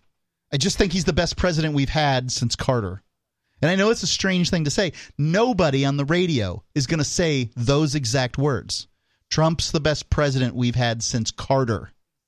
I just feel less safe with Biden being president than when Trump was president. That doesn't mean much. That doesn't mean that I think that I feel really safe because Trump was president. I just think it's weird that everybody is fine with, we have a president now that's extremely hostile to people that could kill us instead of trying to make good relations. That's the one thing that I ever think positively about Trump.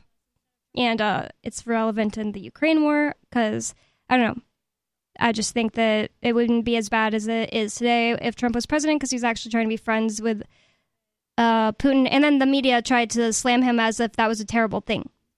Right, sure. Well, Russia's terrible. Yeah. The media would be happy as hell if the United States sent its military in instead of fighting this Ukraine war where they're going to fight to the last Ukrainian. Yeah, it's so sad. Ukraine received Starlink terminals in the early days of the invasion. The country's digital minister, Mihaliko, so same name, but Fedorov, asked Musk for the capability and shared a post on social media when the units arrived in Ukraine. Oh, yeah, I remember that he gave some to Ukraine. In Ukraine, Starlink and its global network of more than 4,000 satellites have worked as the connective tissue for crucial battlefield communications. According to Isaacson's book, the South African-born billionaire asked, "How am I in this war?" Starlink was not meant to be involved in wars. It was so people can watch Netflix and chill and get their online and get online for school and do good, peaceful things. I love that. Not drone strikes, Musk said.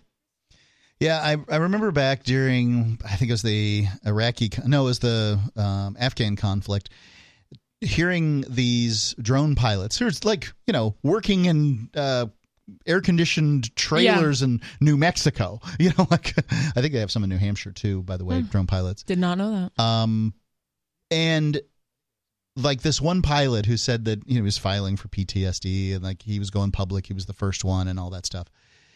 He said, I didn't drop the bombs. I just kind of told the captain when we were ready, he'd come over and do it. And they dropped this bomb, and just as the bomb was going down, like the camera and everything, they see a kid walk out of the hut. And then there's the big flash where the bomb hits. Nothing left. Can you imagine what that's like? Like you're the pilot of this remote control airplane, and it's your job to get it in position to drop bombs, and then you've got it ready. You've called over your captain. You said, "We're ready to go." He pushes the button, and you find out just as it hits that you've killed somebody's 3-year-old. Well, I wouldn't really mind if I didn't push the button. I mean, and I think for a lot of people, like that one guy probably felt really bad about it, and it probably gave him a lot of like lifelong trauma. Yeah. I bet the captain didn't. Well, I think for a lot of people, it being so far removed from war, doing acts of war, really like takes that human aspect out of it. So it's almost like playing a video game, right? And we were talking about this a few weeks ago with the Call of Duty, how it's essentially just like training people to drop bombs from far away area, to like mindlessly kill people or like desensitize people from that sort of act of killing. But and that's how it goes now. Exactly. Like, so how is it any different if you're, like in a completely different country dropping bombs on people? I mean, for a lot of people, they could totally either pretend they didn't see it or no, that didn't happen. Like it's a lot easier for you to kind of it's a lot easier to rationalize that than if you're like you had to take a knife and stab there. The little boy. Yeah, exactly. If you're literally over there like shooting children and actually like murdering people in hand-to-hand combat. Like it's a very different thing. Makes me a little sick that it like only bothered him because it was a child. Like it's like we were talking about with the scam victims earlier. It's like it wouldn't bother him if it was a 30-year-old man. Well, that's the point, right? They're killing people. Yeah, killing people is always bad. The point, Just so you know. So either way, someone's dying. Yeah, I guess I'm inconsistent on this one. The 30-year-old man could potentially be guilty of something. The child is definitely not. That's a good point, but the child's only guilty of being born to the wrong parents at the worst case. Well, what do you think? Is Elon Musk responsible for his part in the Ukraine war? 603-283-6160. It's Free Talk Live.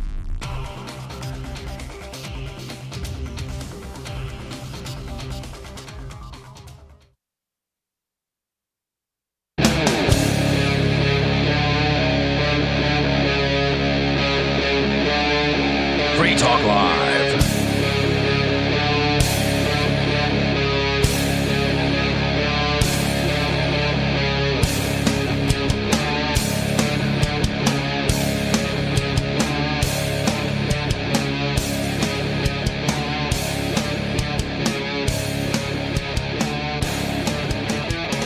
It's Free Talk Live, talk radio that you control. 603-283-6160. That's 603-283-6160. You can call to get in on whatever conversation we're having or bring up whatever is on your mind. And in the studio with you tonight, it's me, Bonnie. Nikki. And Mark. And I just want to finish the last few sentences of this article because we have some callers on the line that are on topic. I just wanted to read that Isaacson, the biographer of this Elon Musk book, reported in that book that his subject was worried the Ukrainian attack on Russian vessels in the Black Sea would provoke the Kremlin into launching a nuclear war. and he said, I think if the Ukrainian attacks had succeeded in sinking the Russian fleet, it would have been like a mini Pearl Harbor and led to a major escalation, Musk said. Oh, okay, so his subject, as in Musk, said that. Yes. We did not want to be a part of that, Musk said. Interesting. Well, KT in Tennessee wants to talk about this whole situation. KT, you're on Free Talk Live. Hey, thanks for having me. No, I was listening to your show. I listen a lot when I'm driving home from work at night, and most of the time I agree with you guys. And tonight I just had to call and say I disagreed. All right. Well, what do you disagree on? Well, I think first off, when you put Putin and Ukraine sort of in neutral, equal terms, like they should kiss and make up, I feel like that's really taken away from what Ukraine has done, because you got to remember, Ukraine didn't ask for any of this. It's 100% Russia invaded Ukraine. Well, don't you think that when Ukraine was bombing Russians in the Donbass region, that to some extent they thought that maybe Russia would come in and that they were just playing the West off the East? We're all taught as kids that violence is not the best answer, but we're also taught that if somebody attacks you, you have to stand up for yourself. Sure. And, if I remember right, I think Russia invaded Ukraine first. Well, actually, what we had there were Ukrainian. What are the UN considers Ukrainian citizens, but those same people, those citizens, consider themselves to be ethnic Russians, saying we don't want to be ruled by Kiev or Kiev, depending on which side you take in this. And they were getting progressively less governable, and just like they would in the U.S., if you're ungovernable, they'll come in and blow your ass up. That's what was going on, and they didn't want to be a part of all the signs point to that the people in the Donbass region, majority of them didn't want to be run or ruled by Kiev. They wanted to be ruled by Russia, which whatever you think about that, I think that they should have the right to self-determination, and Ukraine said no. And instead of just letting some small group of people go, they decided to put themselves at risk of getting invaded by Russia. And I'm not saying that means Russia didn't do anything wrong. I'm just saying that can't we see them both for having done a little bit of something wrong, and maybe peace would be the answer? Well, I don't think you can blame Ukraine for something that's going on in a section of their country. I can blame them for bombing those people. Yeah, the Ukrainian military attacked them. But Vladimir Zelensky, if he's in charge of the country, his intent in ruling was not to start a conflict with Russia. Well, the conflict's been going on for longer than Zelensky. Zelensky's the new guy on the table. Yeah. He's really good at raising money and all that stuff. And again, I'm not here to say Ukraine bad. I'm here to say Ukraine government. And government does government things. Russia will do government things too, and Russia did all kinds of government things in the past. And I'm not saying they should kiss and make up. I don't know what the solution to this is, but I know that the United States has been drug into yet another proxy war. And I don't know if you're keeping tabs, but so far I've got the United States at about 0 and 12 since World War II. Oh, yeah. Oh, no, we have a habit of sticking our finger where it doesn't belong for sure. And this is, maybe this is a classic example of that. I think it's definitely U.S. flexing our muscles and NATO, backing us up in a sense. And I'm not a politician. I'm not a military general. I can't say for certain exactly who's to blame because A, I'm not there, and B, I don't study this stuff. I got a job, Sure, same here. Right, that's why we just shouldn't be involved. Yeah. But, I think it's easy to look at what Ukraine's doing to Russia, attacking them back. Maybe there's a history there that I'm completely forgetting about or overlooking. I know there was a lot of conflict there in the first place, but I think Vladimir Putin made it real clear that he was the aggressor. And when they invaded over a year ago, when they brought tanks and everything, and maybe it was into that region. I'm not real well versed on I grew up an American too, conflict. And I know who the bad guys are in the world, right? And Russia, the USSR is at the top of that list. I hid under my chair on my desk in school, and I've had all the brainwashing too.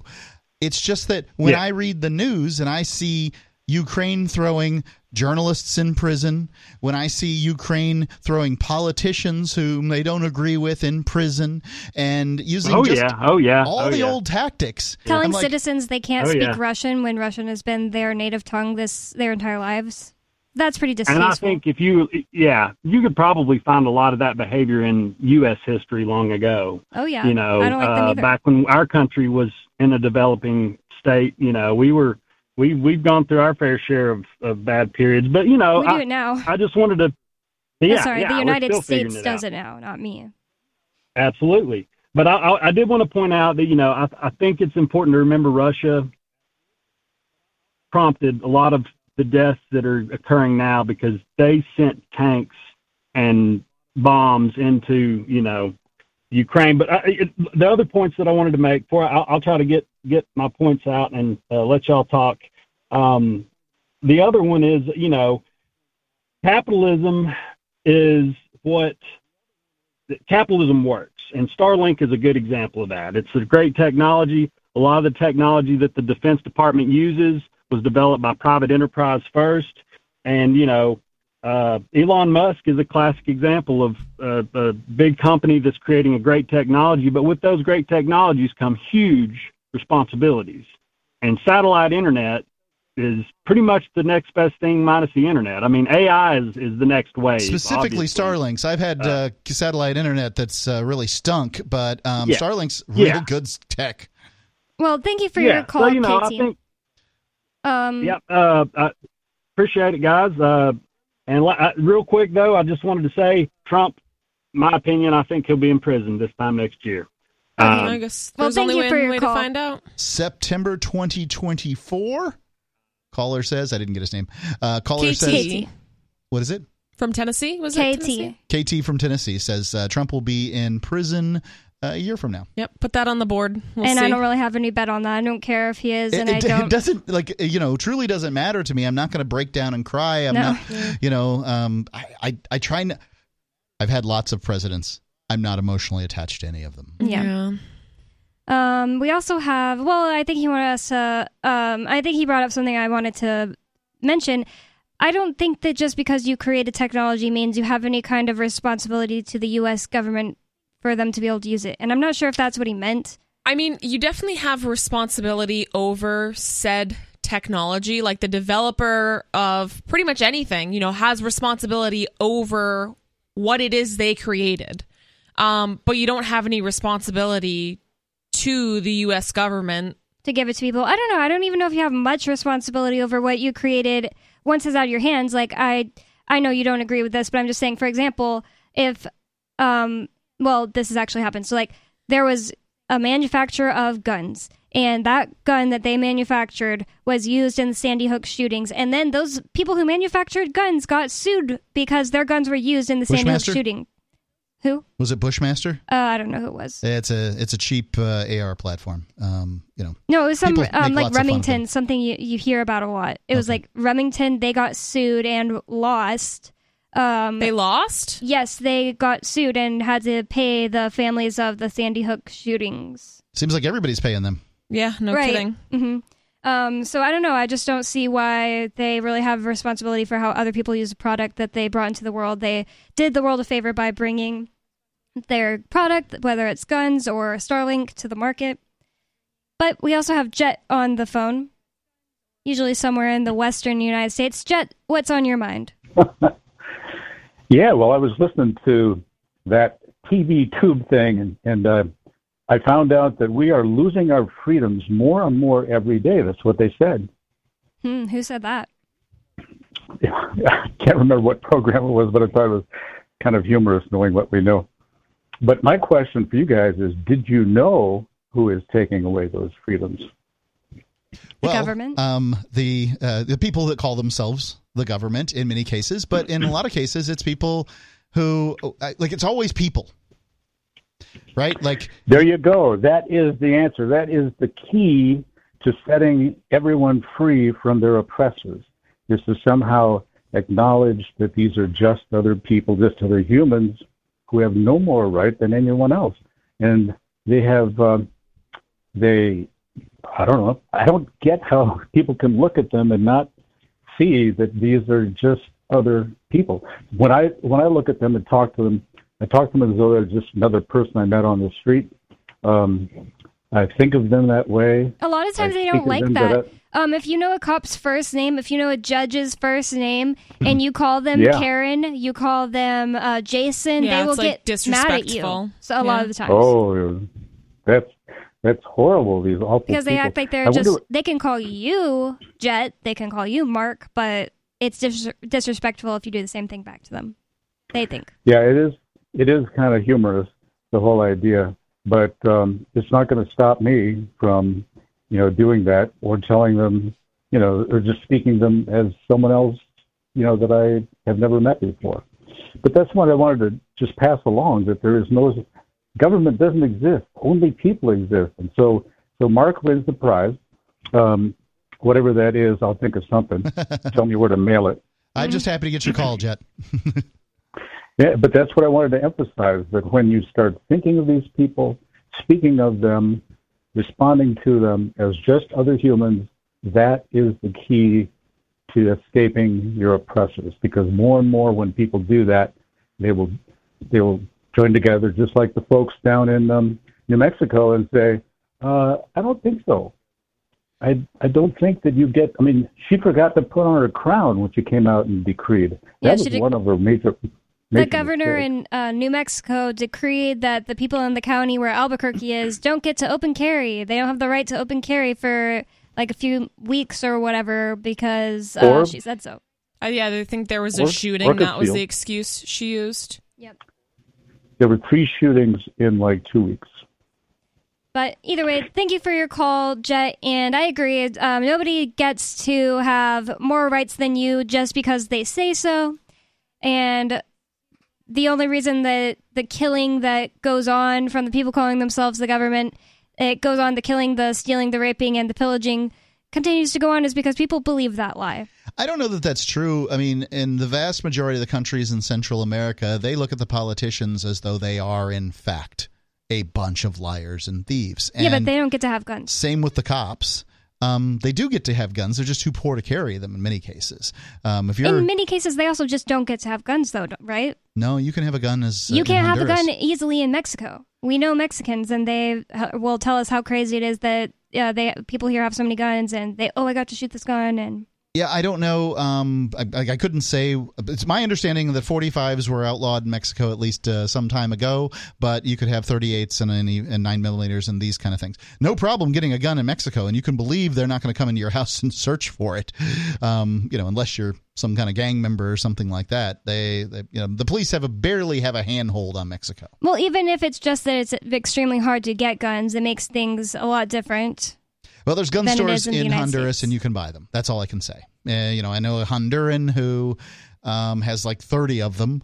I know many of Hondurans who have 0. And just because they believe that those people are like corrupt, it doesn't always mean that they don't think that anyone can have that power over them. Usually they're just like, oh, I don't know about all Hondurans. I'm just saying, usually when people speak this way about how a government is corrupt, they're saying, or not a government, but a member of government, they're saying like, this president is corrupt. We need a good president. They're just stuck in this idea that someone could be a good president. Look, hold on. If there was a gang of unaccountable criminals that ran amok in your country all of the time, but you got to choose those criminals, whether they were the red team or the blue team, and in a course of every 4 years, I don't have a problem with you picking between your favorite set of criminals so long as you realize these people rule by force. They tell lies for a living. They are unaccountable to their own laws. There's this series of things. And I get it. I know why people choose between these groups of people. It's not that they legitimize them like they do here in the U.S. Literally, here in the U.S., there are people who are listening to me who say that other political party is full of fools, liars, and evil people. And that's almost every American. Whereas in Honduras, they say, I prefer this group of criminals over that group of criminals. Yeah, I just don't think it changes what Jet's saying because it doesn't mean that they think no one on earth has the ability to rule me. No, they think that government is a thing, right? Like it's not going away. It is there, and it's not going away. So what do I do about it? Well, I got to live my life tomorrow, and tomorrow's voting time, so I'm going to go ahead and vote. It kind of comes down to the same premise of, well, if we all stopped voting, there wouldn't be a government. But we won't all stop voting. You can stop yourself from voting. Like, come November, or whenever I'm going to vote, I guess here in it'll be January here in New Hampshire. Come January, if I choose to vote or not vote in the primary or the general, they're still going to have a president, whether Mark votes or not. I don't think Judd's saying that that's the number one best way to get the government to disappear. Neither is everyone stopping voting. It's just that it is true that if everyone stopped voting, we wouldn't have to deal with the government, really. I'm not saying because they wouldn't think of some other way, but a whole huge veil would be lifted and a lot of crap would happen. A veil would be lifted. It wouldn't happen, like you're saying. No, but it's what I'm saying is that what Jet's saying is a step down the road towards a world where people are accountable for what they do. And there are places that have taken those steps. Almost every place in the world considers its politicians to be a bunch of thieves and liars and killers. I don't think that's what he's saying. That's what we keep coming back to. That he's not saying if you consider the government, if you see the government as they are. He's saying if you don't believe that anyone else has the ability to rule over you, they still believe that if they're voting for them. No, they still believe that if they're giving them money. If you vote, you believe that people have the right to rule over you? Well, there's more than one thing that they're doing. They're voting, and then they're giving them money all the time. They're doing all these things that they.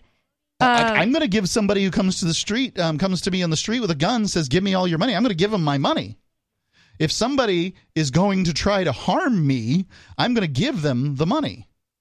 There's lots of reasons. I just don't. I've never met anyone else who said no one else has the ability to rule over me except a libertarian. It's like a very uncommon thought process, and I just don't think everyone in Honduras thinks this way. Libertarians don't have the right to rule over you either.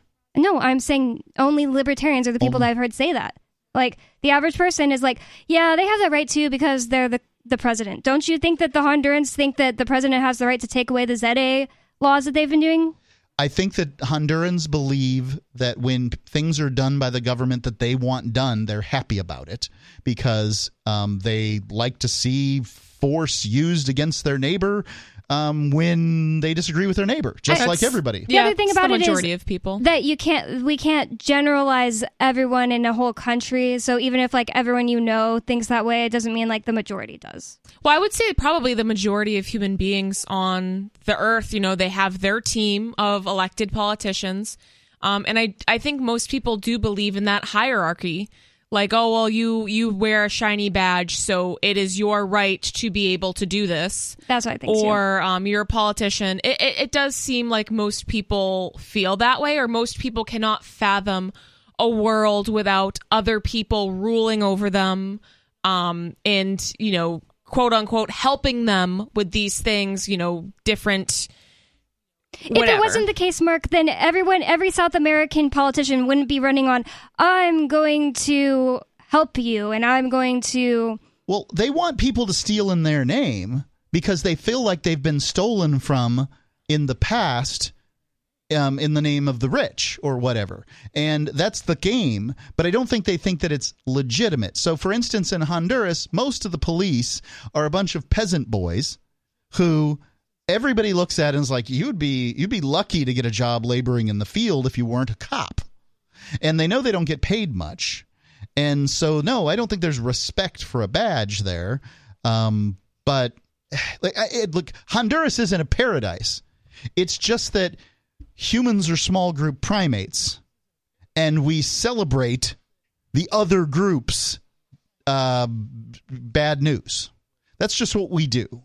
Do I think that the government's thinking that the government's legitimate and celebrating the bad news of some other side aren't the same thing?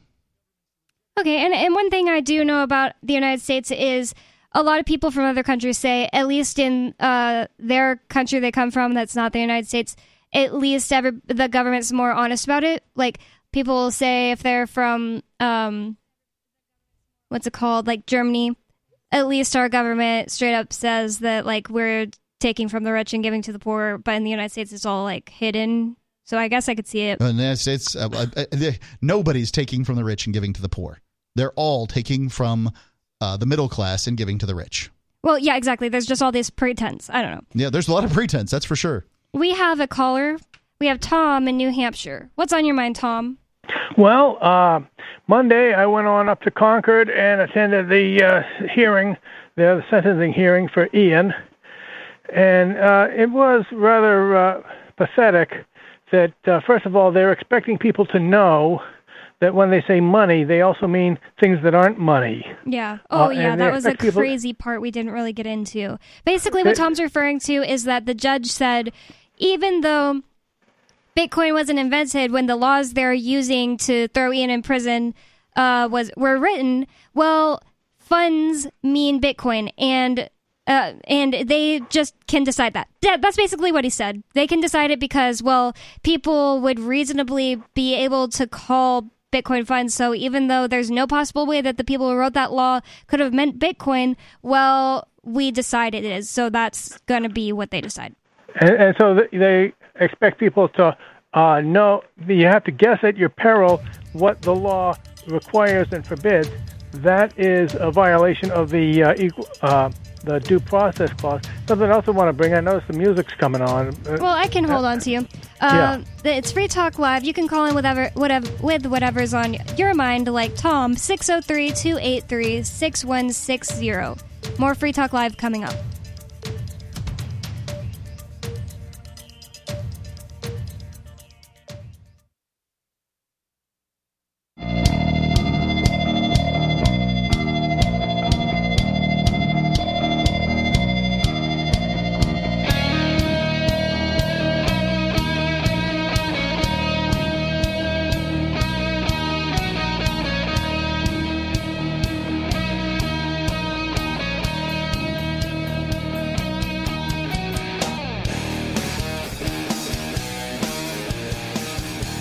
Free Talk Live, talk radio that you control.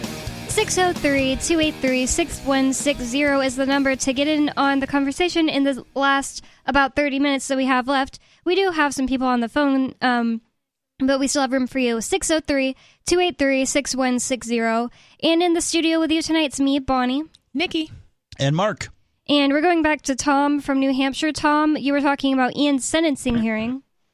Yeah, that's right. I got into the building, by the way. I had to show my ID, so I produced my cedula from the Dominican Republic. I'm a dual citizen, and that's the national ID card you get from the Dominican Republic. And so I flashed that, and I got through. Okay. I've also used it voting. You got your ID? Oh, sure, I got this ID, and they let me through. That's good. But what's going on with these victim statements, these ladies that got ripped off, they got romanced out of their money, the scammer tells them to send Bitcoin, and so they go out and buy the Bitcoin from Ian and then transfer it to the scammer. Now, there isn't even any proof. The prosecution doesn't even know the true identities of these scammers, by the way. How do they know that there was any criminal action? How do they know that these guys weren't actually in love with these ladies and then suddenly ran into a difficulty and suddenly needed a lot of money? They don't know. That's such an interesting way to look at it that I hadn't thought of yet. If they know that they don't know the scammer, how do we know that they weren't actually just in love with these ladies and then died and weren't able to pay them back after they gave them money? I mean, it seems like it was the same name that at least two of the ladies got. Yeah, but still. And then, I mean, like, technically... You can have two women. Yeah, I mean, like, technically, like, that is a possibility. That's not beyond the preponderance of the evidence, though. I mean, sorry, that's not beyond a shadow of a doubt. It seems unlikely based on the report that woman said, she said that, like, after she was like, I'm not sending you any more money, he got really, like, mean with her and was like, I know where you live and I'm watching you or whatever. But seems unlikely isn't the burden of proof that they have. Seems unlikely isn't, like... beyond a shadow of a doubt. It's not impossible, yes. Well, Ian wasn't convicted for being a scammer. It's just that under these, in the sentencing thing, people could just say anything they want. You know, Ian was giving an example last night of cops will say that they caught somebody with a bag of weed or whatever, but in my experience, people like this are selling this amount of weed every week, and he's probably been doing it for 3 years. So this person's guilty of bales and bales of this devil's lettuce. Yep. Well, is that all you had, Tom? No, there's also the issue that they didn't even prove, by the way, that the scam took place. But what really is going on is a problem that would have still been a problem had the scammers not come along, and that is that you've got people who are starving. They're so starving that they'll take poison bait, or they'll have no bait at all. How about and some of these ladies, they probably knew that they were being scammed, but like the little boy in Neil Diamond's song, who didn't have any friends, so he indulged in fantasizing that he had a friend named Shiloh. They're going along with it because they can indulge.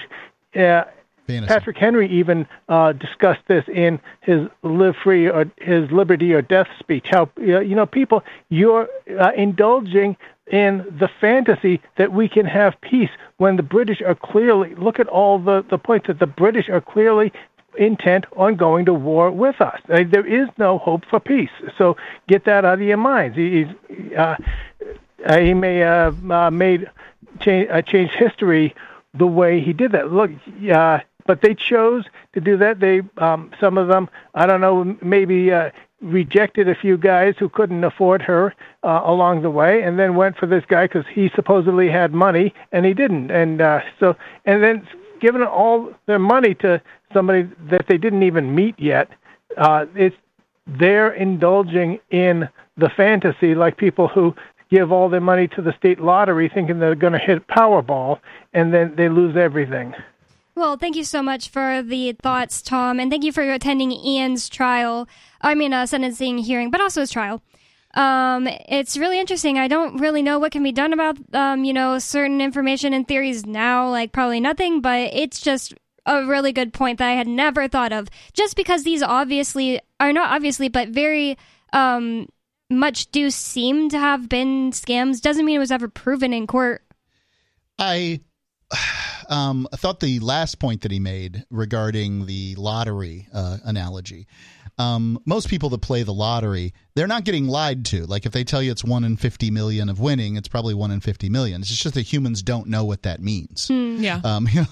There's a remote chance, and that's all they know, right? There's no difference in their mind between 1 in a million and 1 in 50 million. And so, people who are playing are indulging in a fantasy. And I think that that's a fair analogy. The government's never going after itself for selling people the dream of winning the lottery. People do win the lottery. And people fall in love online and find, people online. And there are young, handsome, able-bodied men who are into, extremely old women. I suppose there's a few, yes. Okay, so going on to the phones, unscreened caller, you're on the air. What's your name?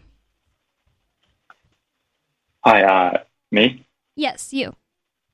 Oh, hi, it's Timmy. Thanks for having me. Okay, what's on your mind, Timmy? Hey, yeah, I'm happy to, thanks for having me in here. Mark, this is Mark Stevens, right? Is here. That's great stuff. Not Mark Forgive Stevens. me because it's actually Mark Edge. Yeah, I've been Mark Edge for a lot longer. Oh, okay. All right. All right. Sorry about that. No okay. Then shit. Does that? Well, okay. Well, I had my hand dump. on the dump anyway because I figured I don't know why he seemed like he was gonna cuss. I'm not sure if that was on purpose, but you might have to call back tomorrow if you had something you had to say. And plus, it's not Mark Stevens you're talking to, so I think that really threw him off because I think his talking point was probably Mark Stevens. Mark Stevens doesn't do anything online anymore. And he also has sort of a Boston or New York accent, a northeastern accent. I think he's like Long Island, from Long Island or something like that. Yeah, I think he's from Long Island. I think you're absolutely right. But if you only read his books, then you wouldn't know. Right, which I have read his books. I read one. Well, I haven't finished it. Anyways, going on. We have Dr. Butt in New Mexico. Dr. Butt, what's on your mind? Timmy. I know. I thought that was so funny. His name was Timmy. It didn't match him for some reason. I'm glad to hear from you, David. Hey, Mark, how's it going? All's well. What's on your mind? Lady. Now you got me all distracted. I forgot. Oh, yeah, now I remembered. So I think that the focus should be on, I mean, we have a president because it's in the founding documents. Oh, and by the way, the standard is reasonable doubt, not shadow of doubt. That's the word I couldn't think of. I knew it was wrong when I was saying it, but what's the one doubt. that what is the doubt one for civil cases? Preponderance of the evidence. Preponderance of the evidence. That's it. There are two. There's more than one. The lower level is preponderance of the evidence, and someday I'll tell you a story about how the preponderance of the evidence was used against me, and how it's basically a bull ass standard. And the higher level is clear and convincing evidence. Oh, so reasonable doubt isn't that high? No, reasonable doubt is higher than clear and convincing. The lowest would be preponderance. The middle would be clear and convincing. The highest, because it's criminal, would be beyond a reasonable doubt. And I don't think the juries understand this. Absolutely not. I mean, and who dictates what each of the definitions of those words mean? Right. You know, they don't really get it explained to them. They're not professionals of law at all. I have no clue what that means. Those are like synonyms to me. You know, that all means the same thing. What if a jury doesn't only goes with a preponderance of the evidence in a criminal case, and they don't go to a reasonable doubt standard? It seems like what happened in Ian's case. They just listened to the prosecution saying, "What if this? What if that?" And then they were like, "Yeah, what if this?" And they said guilty on everything. That's where the judge is supposed to do his job or her job and step in and say, a judgment or whatever, notwithstanding the verdict. The judge can overrule the jury when the jury clearly is out of line. That's what I would like to see happen. Yep. That's what should have happened. That's what should have happened in Ian's case, and I stated that on your program a couple times. It could still happen because he could still just sentence him a really low thing, lightly. Time served. He has been being punished for over 2 years now. Right.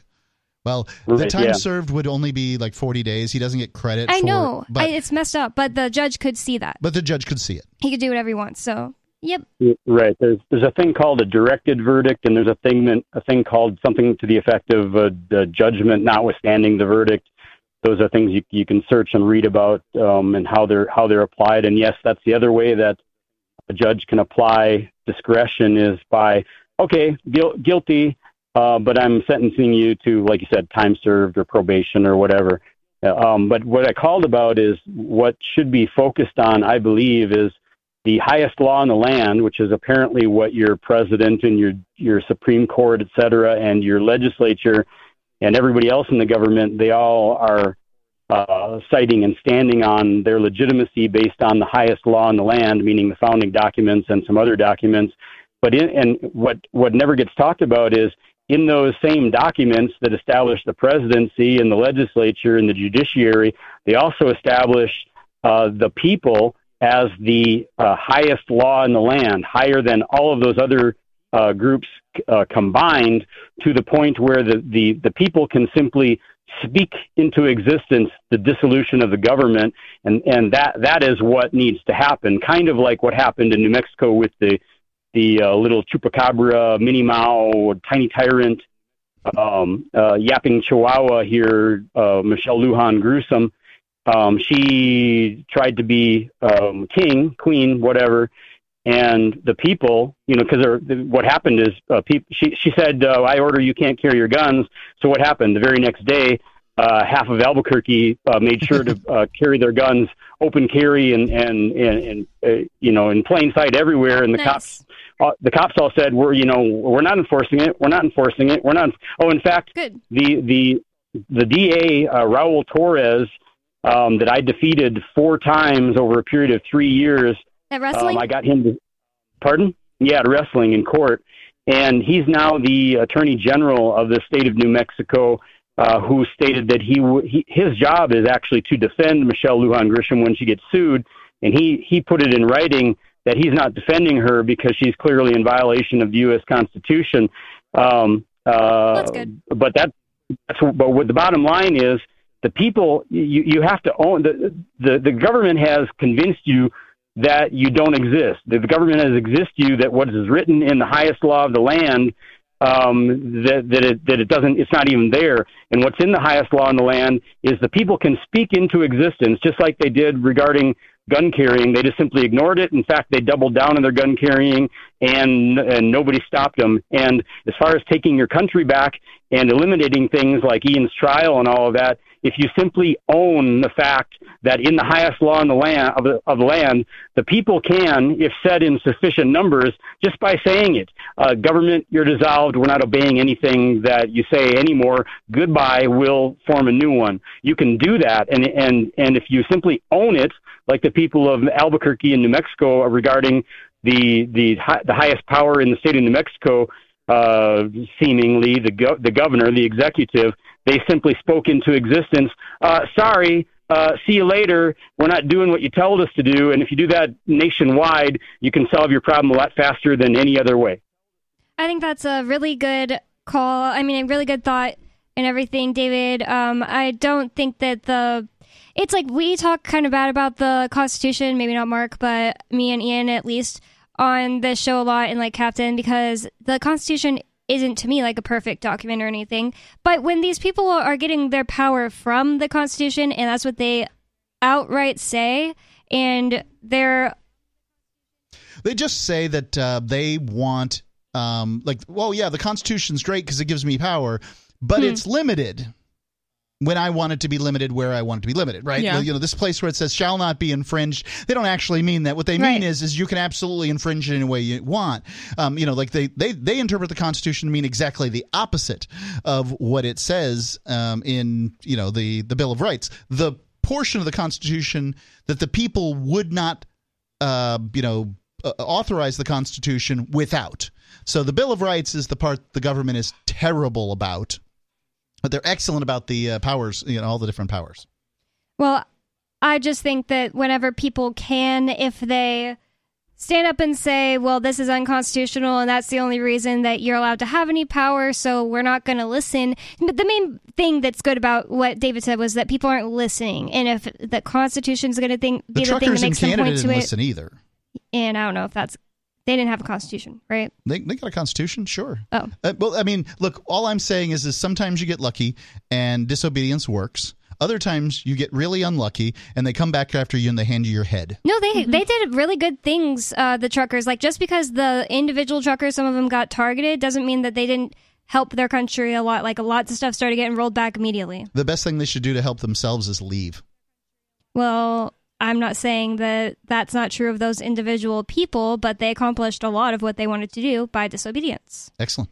I also don't think it's always so easy for people to just leave the country. A lot of times, one of the things I think that people don't think of is, first off, you got to, money isn't freedom and freedom's not money, but there's some analogs to each other. Yeah, it helps though. And, for instance, I'm thinking about Morazan City here, which is a place that I was at recently, took some pictures again, and we celebrated Children's Day and all that stuff. And Morazan's freer than New Hampshire's going to be in your lifetime, buddy. It's just 1 mile wide, and nobody wants to live there. Not even that. Okay, less than 1 mile wide, gated city right outside of the most dangerous city in the world for women. I'd say 100 acres is about, I think it's 160 acres or something like that. So I could be miserable but be free. Like, I've never said I want to be miserable and free. Also, no, I don't think you have, but it's the freest place. Freedom means different things for everybody. Agreed. So, and I would say this 100%. Now, I'm using the libertarian definition of freedom. Okay. But if you're a scuba diver and a libertarian, you're not going to be happy being stuck in some libertarian city that doesn't have, any place that you can scuba dive. Yeah. You've got to be happy. And I think that is a place where New Hampshire really thrives. This is a big, giant state with all kinds of opportunities and things like that. But it's never going to be as free as Morazan.